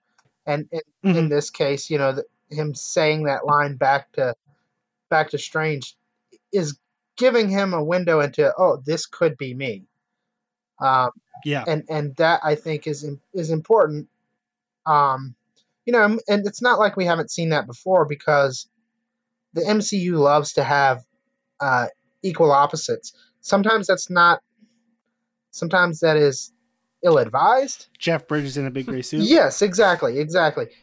That's exactly what I was going to go to. Let's not tiptoe around the bush. Let's come out and say it. Yeah, Jeff Bridges in a big gray suit is not the best equal opposite you could have for Iron Man. And, I think in this case, the equal opposite What works. You're saying we need is a glowing Guy Pearce, then? Yeah, somewhat. That movie has its own set of problems. Excuse me. Iron Man 3 is a fantastic film. I like it a lot. I just don't love Guy Pearce. No, I like that movie. Okay, Yeah, we're getting off subject, but I will say, I do love that What movie. are your thoughts on all the other MCU movies, Ryan? My thoughts are we're talking about this one. Okay. Party pooper. Sorry, but you were saying? What were you saying? We totally disrailed. Equal and opposites. Oh, yeah. So it's sometimes ill-advised to have that equal opposite because sometimes it feels shoehorned or forced. And in a way, there's instances of that here too, because they do the thing where they tell, they don't show, where they say, oh, Caecilius was basically you, but Matt Nicholson does such a good job of selling it that I'm okay. I'm willing to give it a little wave. Yeah, and the thing with the MCU films is they are, it's all about the heroes. Not about, like seriously, they're all about the heroes, and that's why they've had their success. We will follow these characters everywhere and anywhere, and we love these people. We keep coming back, and that comes often at the expense of the villain. There are exceptions: Loki, Thanos. I think Zemo. Other people don't agree, but they're wrong. And Vulture, come on, he's great. Vulture's great too. It often leaves little time for a compelling villain because there are character dramas, and so they're focused on the one character, and I think this is probably one of the biggest examples. I would say Malekith is another, and even though I absolutely adore him, Ronan as well. Yeah. Of where just the villain gets nothing to do because it is all about the heroes. And if you can only have one, definitely go with the heroes. But I wish they could have done two as well. Yeah. I'm a really, really big Mads Mikkelsen fan. I'm going to plug the crap out of the show Hannibal. That is like TV at its absolute finest. That is toe to toe. That cinema, you know, the buzzword right now. That is cinema. So much so that I see Mads Mikkelsen before I see Anthony Hopkins now whenever I hear the word Hannibal. It's just phenomenal. I need to watch that because I heard Thorin Oakenshield is in it. Oh, yeah. So. Oh, yeah. And it's awesome. So everybody watch it. It's incredible. But anyway, so I was super hyped about him being cast here. And there were conversation, like there was an interview where someone explicitly asked Derrickson, you know, like, are you going to address the MCU villain problem? And he kind of tiptoed around and he's like, well, I think what's important is making sure that they're anchored in believable motivations and blah, blah, blah. And I'm like, okay, come on, do this right. This scene is phenomenal. The scene of him in that straitjacket is incredible. The push in on his face, the tears coming out, his voice is second to none. He's just a phenomenal actor. But yeah, there's nothing else out there. And despite the perfection of that scene by itself, that scene taken in the movie is not perfect to me because I don't understand why he sees time as an enemy. I don't understand why he's crying. I don't understand what this means. And like, I'm not saying it's out of the... He's a materialist and he's fighting death. Sure, but we get that from that scene. There's nothing behind this. It's not like this is like, I understand this character, so this scene works for me. It's like everything I have to know about the character is coming from this climactic moment. I'm like, this would have worked much better. And I do wish that we could have, or I wish that we might have gotten like some motivation beyond, like some reasoning for his materialism, some motivation outside of this, you know, kind of more abstract kind of. I think there's a bit of that with his fall into nihilism. He was a disciple of the Ancient One, and then he realized that she was a hypocrite, and so he's kind of it's like we see this with like kids and like who grow up in the church, and often like when they fall away, they'll kind of go to the opposite end, like they'll go to like a completely different belief system, and like if this part wasn't true, then especially with like incredibly like fundamentalist families where if the strict rules weren't true, then none of it's true. And I feel like that's kind of what he's doing. He's like running to the opposite because, you know, that once because the structure isn't true. That means none of it's true. And also I think it's the whole nihilism thing that he has going on. Yeah, that's the thing. Like, I think oh, sorry, Ryan. They're definitely using the shorthand of the equal opposite. You know, that they're it's definitely, this could be Doctor Strange if he strayed from the path. You know, so they're definitely using all those shortcuts. And I won't say that makes for an engaging villain, but I mean, that's ultimately what we're getting. Yeah, and that's the thing, like, we can definitely imply all of this, and I think those implications, like, if we infer this, they're correct. Like, that's what we're meant to take away. It's just, that makes this more of an abstract thing as opposed to this personal character that actually means anything to me. Yeah. Because it's a very, very utilitarian character, and there's no real, despite the fact that I'm blown away by Mikkelsen in that moment because he's just so phenomenal, Caecilius means nothing to me. I don't know why death is so crazy to him. I don't know why this is such an affront to him. The scene works. The scene's incredibly well acted and well directed, but and I also am disappointed that they don't use that momentum. Like, okay, you haven't used him up until now, but that's okay. You just gave him this great moment. All right, now what are you gonna do? Okay, that he's a non-character in the final act. Like, man, ride that momentum. They did punt him away for Dormammu in the end. For even more Benedict screen time. I do want to run through a couple more characters. I think Rachel McAdams as Christine Palmer, it's definitely a side role, but I think she is really fantastic. I think her and Benedict have a really wonderful chemistry, but she's also just radiates like a real, goodness and heart. And one thing I love, going into that whole "it's not about you" theme is the fact that she kind of has the self-respect to walk away from him, when he just gets too toxic and too ridiculous, and that really painful scene where, she's been taking care of him. Like it's implied they were together at one point, then they kind of broke up. They're still kind of friends. They still like each other, but she's obviously keeping up a wall between them. And then, he almost dies. So she's kind of come back into his life, and where he just throws it all back in her face. Like you got to find something to believe in. What, like you? And you just like the whole room, just like the frost goes over everything. It's like, oh. And just the way she's like, this is the part where you apologize. And then she just walks out. It's like, yes, it's so awesome. And I like she is his interactions with her is kind of the evidence that he has changed, where he does come back and he's able to apologize, writing the email, but kind of unable to send it earlier on. And just, like it for me, it just really hits me emotionally when he's on the table and she's like stitching up and he's apologizing. And I think just you have to have, when you have like really fantastic actors like her. And I wish she would do more. She's fantastic at comedy, but I think she's equally strong as a dramatic actress. And I hope it's a character that, continues on, because I think she brings a lot out of Strange. Like, she's obviously a side character. The whole thing is there because it's all about Strange, but she is, I think, an integral part to this film. Well, you mentioned the line where he says, like what, like you, and then of course later in the film when he's stabbed and bleeding out, and she wants to get a whole crew to operate on him, and she said, no, just you. So it does come full circle, and I keep mentioning that all these characters are, every time they have a moment, it's also a moment for Doctor Strange. There's a lot of utility with these characters in just developing Strange.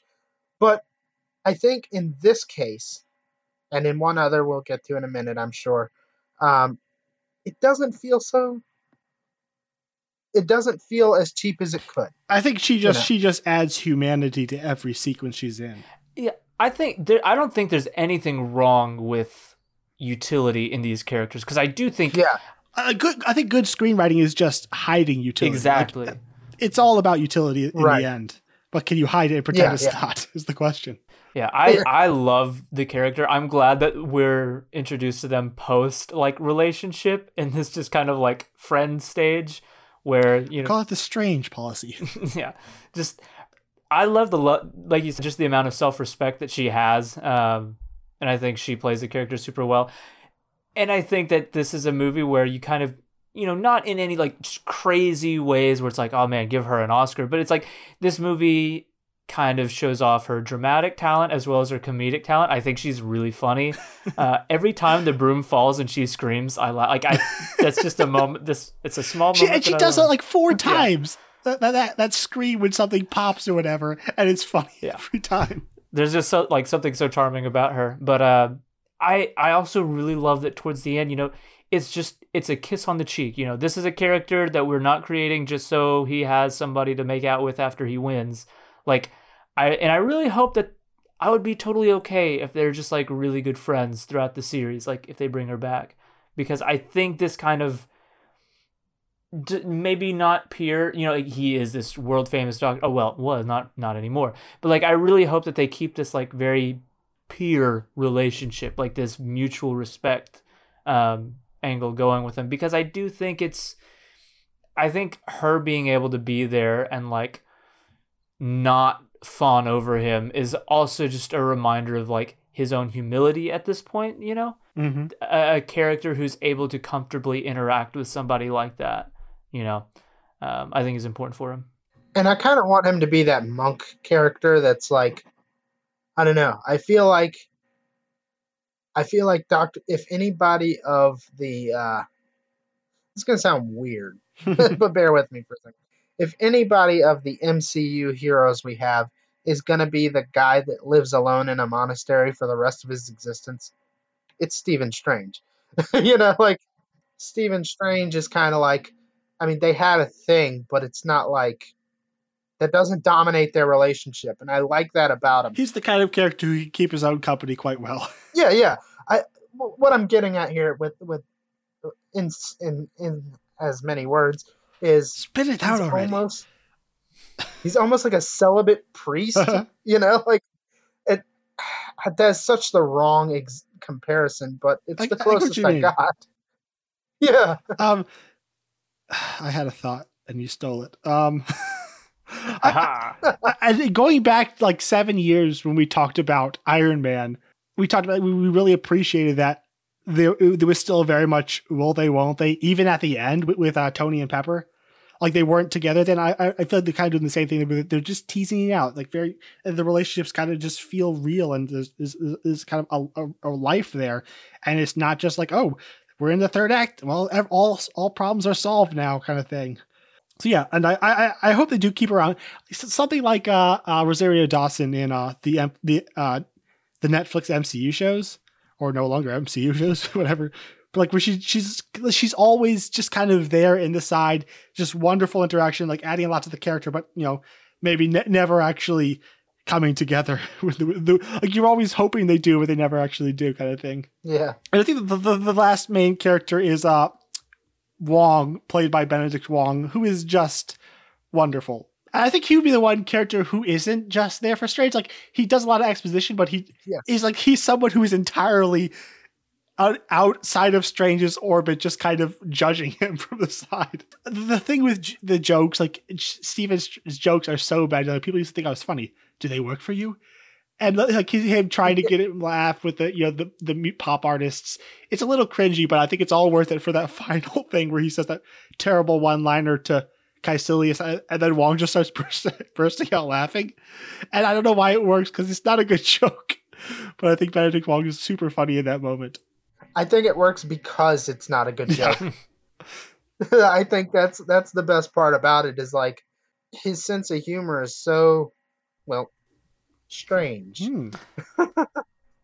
but yeah, that's the other character I was talking about, that, you know, it could feel like a throwaway thing. It could, you know, honestly, if you read this cast list off to me and explained this concept to me, this role would be the one I'd be most worried about, because it feels like, oh no, it's, you know, Asian librarian guy.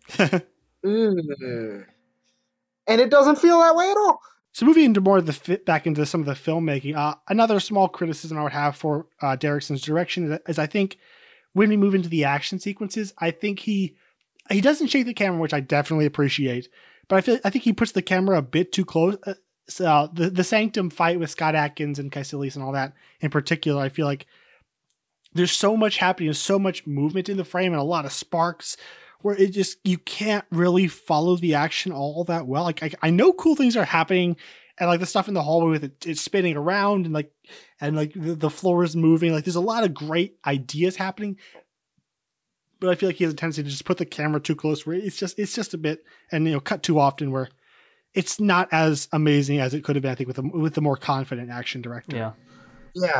I agree. The only exception I would give to that is actually another very, very minor character we have not mentioned, which is the Cloak. Oh, yes. So everything with that was 100% gold. Oh, but, you know, other than that, it was like, yeah, everything felt a bit weirdly by the numbers for magic and rotating geometry and a kaleidoscope of an environment happening. It felt so routine, and it definitely shouldn't have. Yeah, and there's really cool things like the doorway portals where he throws someone out and just changes the dial. Like another really cool intuitive magic thing, you know, to lock them out. Yeah, the effects themselves are great, but the way the camera is situated, the way it moves or oftentimes doesn't move, and just, you know, the general things happening, barring a couple major exceptions, you know, I don't really remember a lot of beats in the action that are not either related to the Cloak or time travel. And another big action sequence is, I think, the middle sequence where they're in the mirror dimension and Caecilius is just throwing everything around. I think that's pretty spectacular. There's just one long sequence where they're just like running on catwalks and scaffolds and the world is spinning around them and they're just like running one way and then flipping over the edge and running the other way. And it's insane. It's like literally an action sequence happening inside of a kaleidoscope, and it's coherent, which is a huge testament to Derrickson. Just the way, I don't understand how they did it. There's so much movement and so much visual information happening, and yet you never lose yourself in it. You know what's happening, you know where they're going, you know where people are. And I cannot even comprehend where you have to start.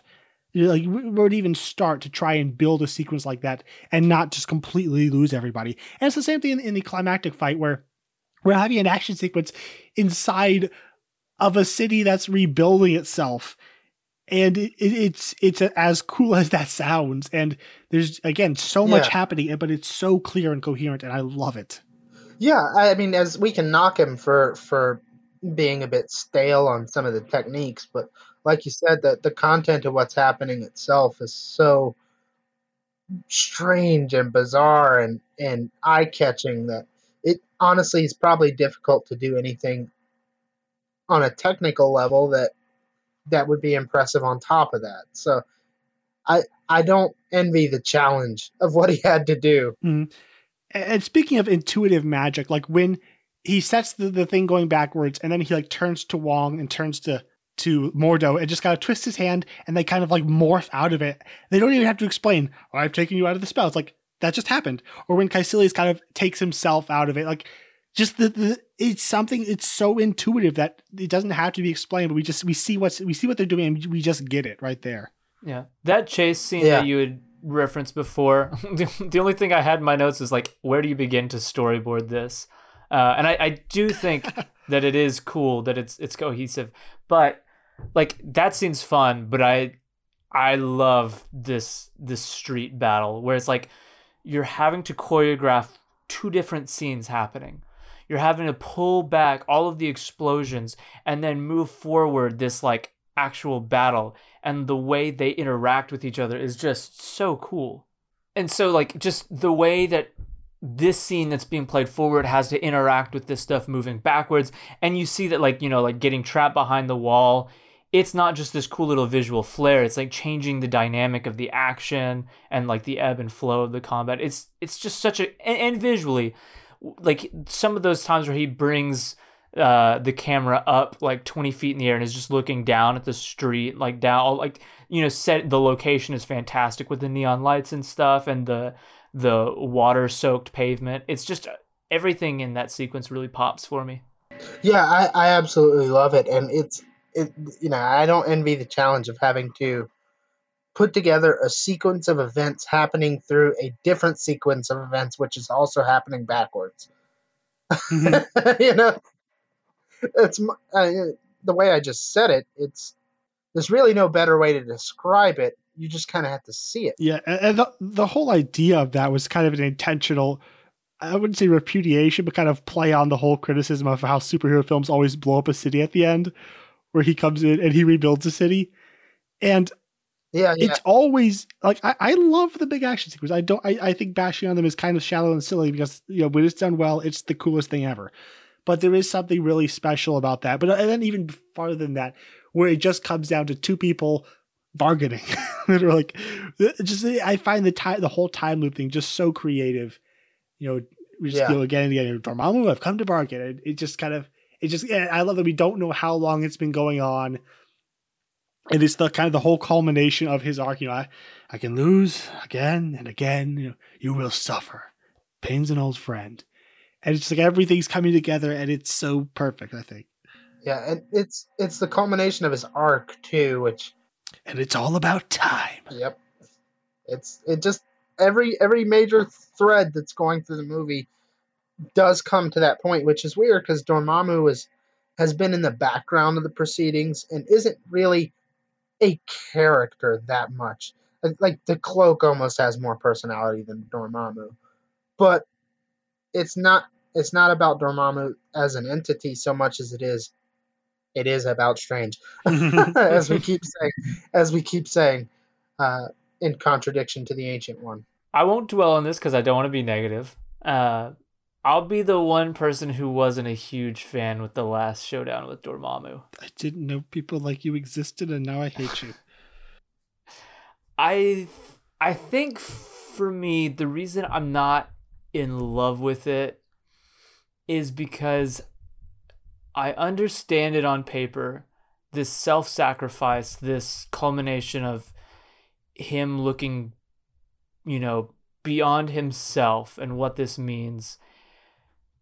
But I think that this is where humor does undermine the drama. I think the quick cuts of the instant death, we can pay lip service to the idea of pain, but the instant deaths and the coming back and like everything's fine and we're laughing, like we're laughing as an audience as the hero dies again and again and again and again. I mean, just I don't know. Is there a way to play that's not humor? It's like thinking to other movies like that. Like I haven't watched Groundhog Day, but I know it's a comedy. Or what's the Tom Cruise one? Edge of Tomorrow. Like I don't know.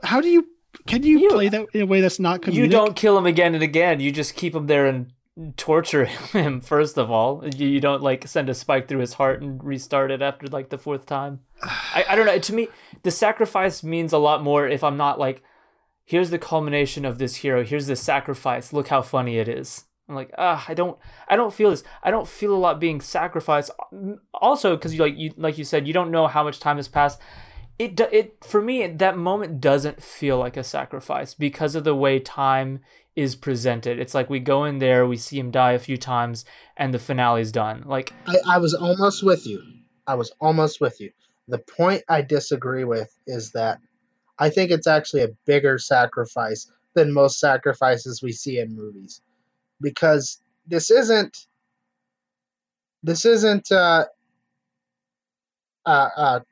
crop dusting pilot in Independence Day doing his own, like, going out in a ball of glory to save humanity. This is a guy who's basically his proposition is, I'm going to repeatedly die for all of eternity unless you agree to leave. And if you don't agree to leave, yep, this is my life. Yeah, now. exactly. So I agree with the tonal issues. I agree with the humor undercutting it. I do kind of agree with Gabe. I don't know how to do it any other way. But I think, to me, on an intellectual level at least, the sacrifice is actually greater than what we usually see. That's why I say, like on paper, sure, I like it. It's in presentation, because like the idea of this kind of sacrifice absolutely works, but we montage through it so quickly that we're back in action. I do agree. Maybe like a couple more a way to show the passage of time not passing, which these are sentences we're saying, but like if there was some way to emphasize that. Present uncertainty. Let us live in a bit of uncertainty. Is Dormammu going to care? Let's watch him relish an eternity of torturing him for a little bit. I don't know. It's just. Well, I think he can't relish it, or else he would never choose to be set free. You have to show the idea of imprisoning a god in a time loop. I find really cool. No, that's the thing. Like I like all of the ideas. It's just it doesn't feel like a sacrifice. Sure. Yeah, sure. Intellectually, I hear the words you're saying, but I just disagree. I love it. I feel. I do maybe wish we had like 2 or 3 more instances and maybe a bit more suffering, but overall, I find this really powerful and wonderful and great and just so wildly creative. Yeah. See, I could see like enjoying it and finding it great, but I can't find anything powerful about it. For me, it's just the line, pain's an old friend, that gets me. Yeah. Or I can die again and again. But again, it's so like there's meaning behind it, but it has just enough of like a conversational tone where I'm like, this is what's happening. It's just after other movies have portrayed sacrifice in specific ways, even if it is that finite level of sacrifice where this isn't, it's just like, I don't feel like, man, look at what this guy is doing. Like, he's a new man. It's just, okay, we're we got through a couple quick deaths, and we're back in action, and I kind of laughed, and we're good. And Dormammu seems like a big ditz anyways. Yeah, he does seem like a cosmic idiot, I'll give you that. But, you know, I'm sort of in between you guys, because I think all of your complaints are legitimate, James. I just don't know exactly how to fix them. You know, and that's rare that I have nothing to offer in that regard. It's weird, because I think I can imagine several, maybe not several, I can imagine ways that could work. I just don't know if I could imagine ways that could work in the movie that it exists already. Like, I can see scenes. If you give me this idea down on paper and say, how would you do this? I can think of ways where I'm like, ooh, I would have this, I would do this would be cool.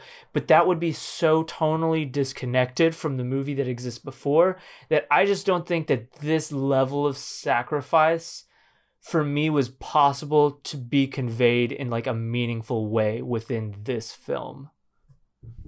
Cause we come out, we're like Dormammu, that's a funny line now. Like, it's so comedic that for me, any weight of sacrifice kind of gets lost in the shuffle.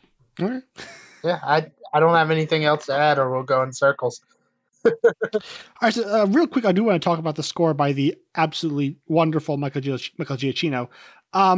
Just like right off the bat, listening to this, like, it has so much more personality than most other like Brian Tyler or Christoph Beck scores. It's just there's like the range of instruments, and there's a playfulness to it that I really love. Like, he uses freaking harpsichords. Like, who does that? And I love it. It's about the hands. All those the major instruments, piano, harpsichord, high hand input. Okay, I just like the way it sounds. It's thematic as well as musically good. So I love that about the score. It is a really good score. It's just undersold in the sound mix sometimes. Yeah, I think this is up there. A couple ones that I do want to mention. The Hands Dealt, which is like this really somber piano thing. Like, Giacchino is a god with a piano.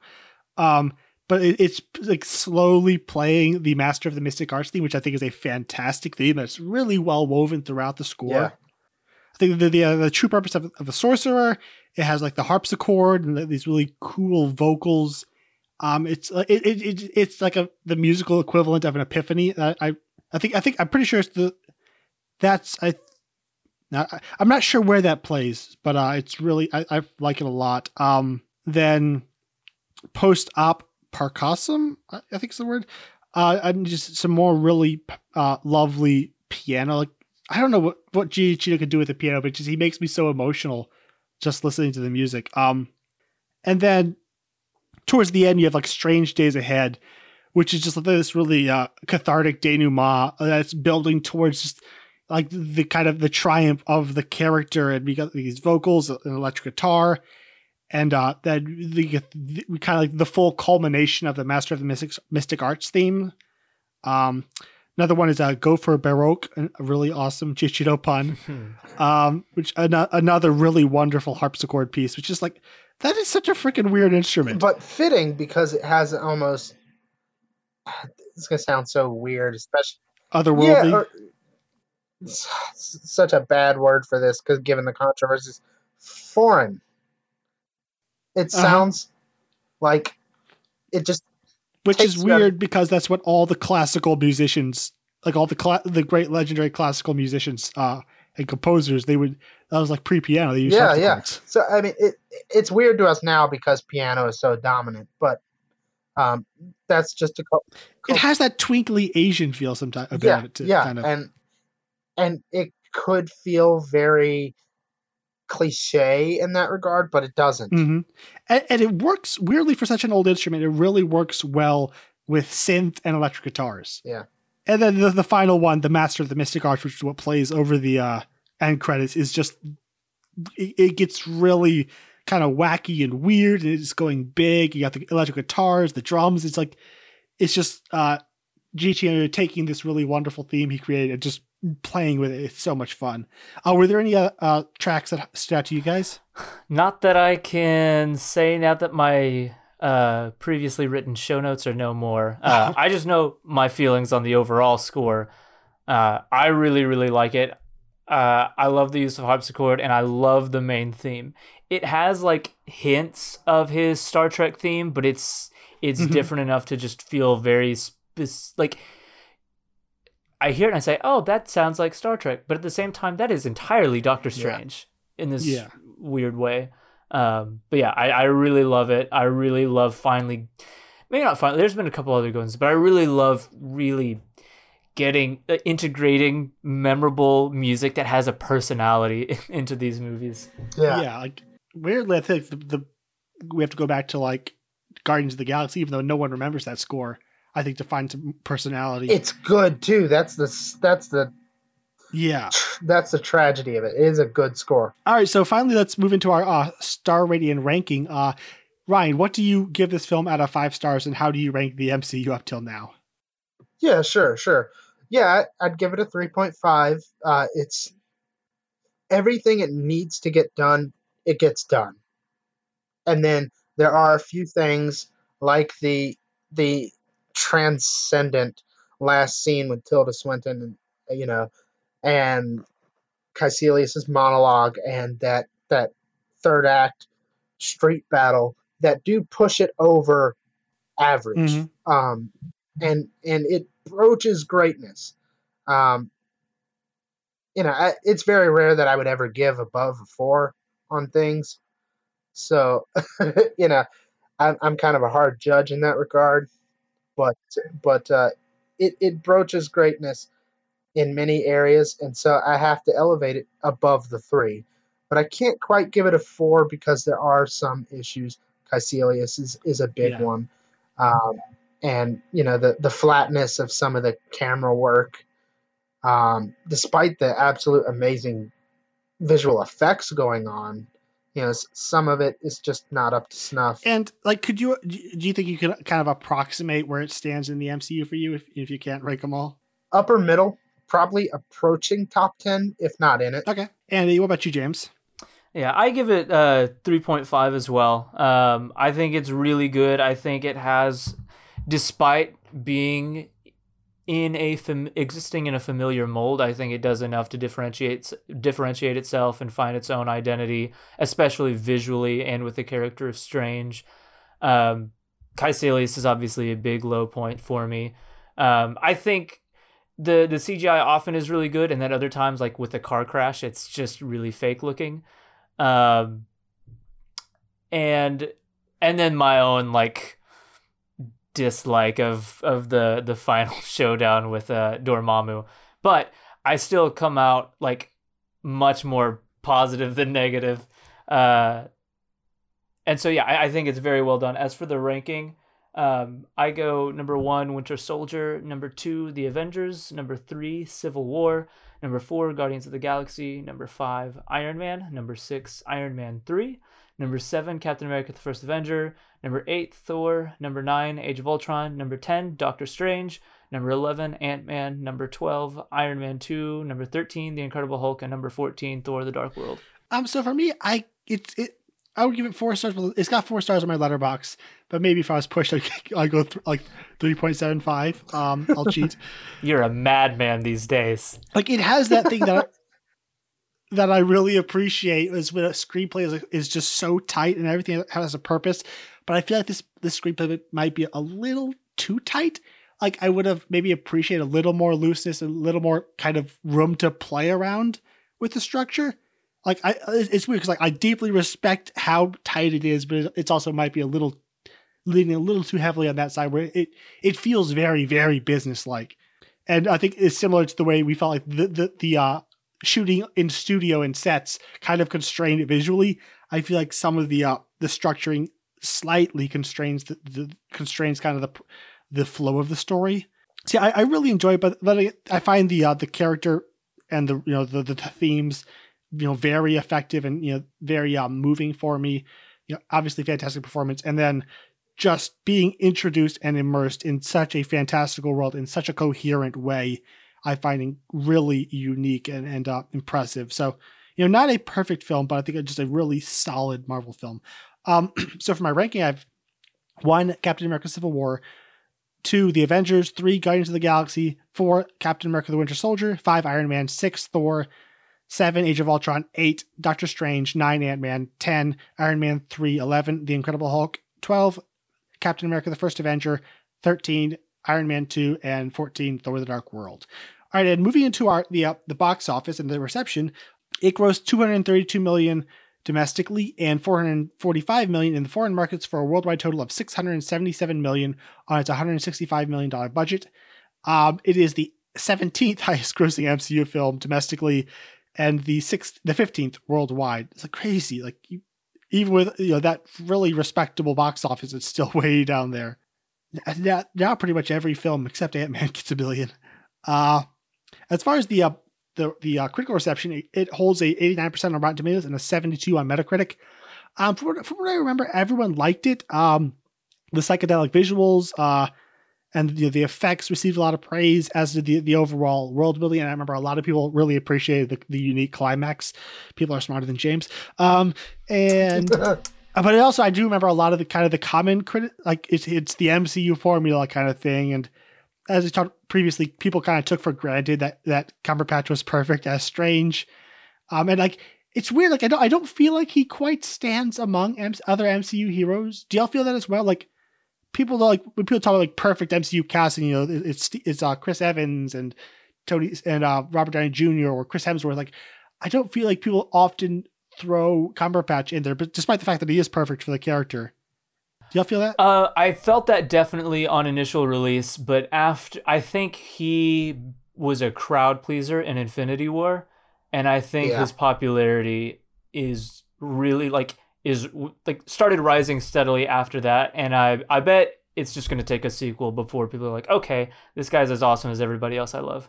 I think you were absolutely right about Infinity War, and like all the articles after Infinity War were, what does Doctor Strange have up his sleeve, and I think after Infinity War, and even though he wasn't big in Endgame, that whole linchpin of the plot revolving around him knowing is still felt throughout the entire film. And so I think, and that shot of him holding up his finger is great. That is my favorite part of the movie, to be honest. No, I don't even say that sarcastically. That's a great shot, and his look conveys a lot. Yeah. It just works on so many levels for me. But and it's all portals in Endgame too. So yeah, but the fact of the matter is, I think this film just introduced us to him, and it did a really good job of that.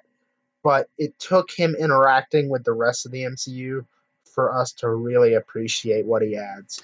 And as far as awards, it was nominated for Best VFX at the Oscars, but lost to Jungle Book, which I'm okay with. Yeah, no complaint there. We already kind of touched on Legacy, James, but do you have anything else to add to that? I think one weird thing about this film is, in one way, you do have it not forgotten, but it's like it's second tier pushing top tier for a lot of people, and yet it enjoys a weird high regard among some non-MCU fans. Like there's it's not out of the ordinary to see somebody be like, yeah, I'm not a big MCU fan. Doctor Strange to me was one of the better ones. Like, I don't know what it is about it, but something about it really kind of was able to cut through some of the MCU barrier that keeps some people from enjoying it. And it does seem to be fairly well respected just by the cinematic community. Which is interesting because I feel like a lot of MCU fans are kind of middling on it. Yeah, I found that to be true with my experience as well. And it may be just that Doctor Strange has a really nice coat of paint on it, and that may just be it. The visual style just works. Mm-hmm. All right. So on that note, that was our review of Doctor Strange. I hope you enjoyed it. And if you did, again, I'd like to ask you to please head over to iTunes and leave us a rating and review. If you want to like us on Facebook, we are there as Franchise Fatigue Podcast. If you want to follow us on Twitter and Instagram, we are on both of those sites as @FranchisedPod. And if you want to find all our other episodes, you can go to franchisefatiguepodcast.com. And Is there anywhere you want people to follow you, Ryan? If you would just like Pop Americana on Facebook, I'll be contributing there soon. But otherwise, please don't follow me. I don't like people. All right. What about you, James? You can follow me on Letterboxd. I am there as JL Hamry. It's JLHAMRI. You can follow the both of us over at the Outer Rim, a Star Wars group. After that trailer, we continue our hype leading into Rise of Skywalker, and we're in the middle. Oh yeah, there was a Star Wars trilogy. You see, it was awesome. Yeah, super excited for that. And so we're rewatching everything leading up to there. And also, Ryan already plugged it, but I'll plug Pop Americana once again. For both of us, Ryan he was editor-in-chief over at Article Asylum, and his stuff was super, super good. So I'm excited about another place that's going to facilitate some more of his writing. And I've got a few things that I plan on contributing to it before long, so definitely go over, jump on Facebook, and give us a like there to keep up with what we're doing. And I am also on Letterboxd, and there's Gabriel Green. You can follow me on Instagram as Gabe the Great Green. And I also have a YouTube channel called Greenery01, where I put out these film-based music videos. I just put out a tribute to The Man from U.N.C.L.E. And so if that sounds interesting, you can find the channel at Greenery01. So next week, we will be talking about Guardians of the Galaxy Volume 2. And if all goes well, we will also have another guest, and hopefully it won't take a month to get you that episode. So, until next week, we will see you in the sequel. Dormammu, I've come to bargain.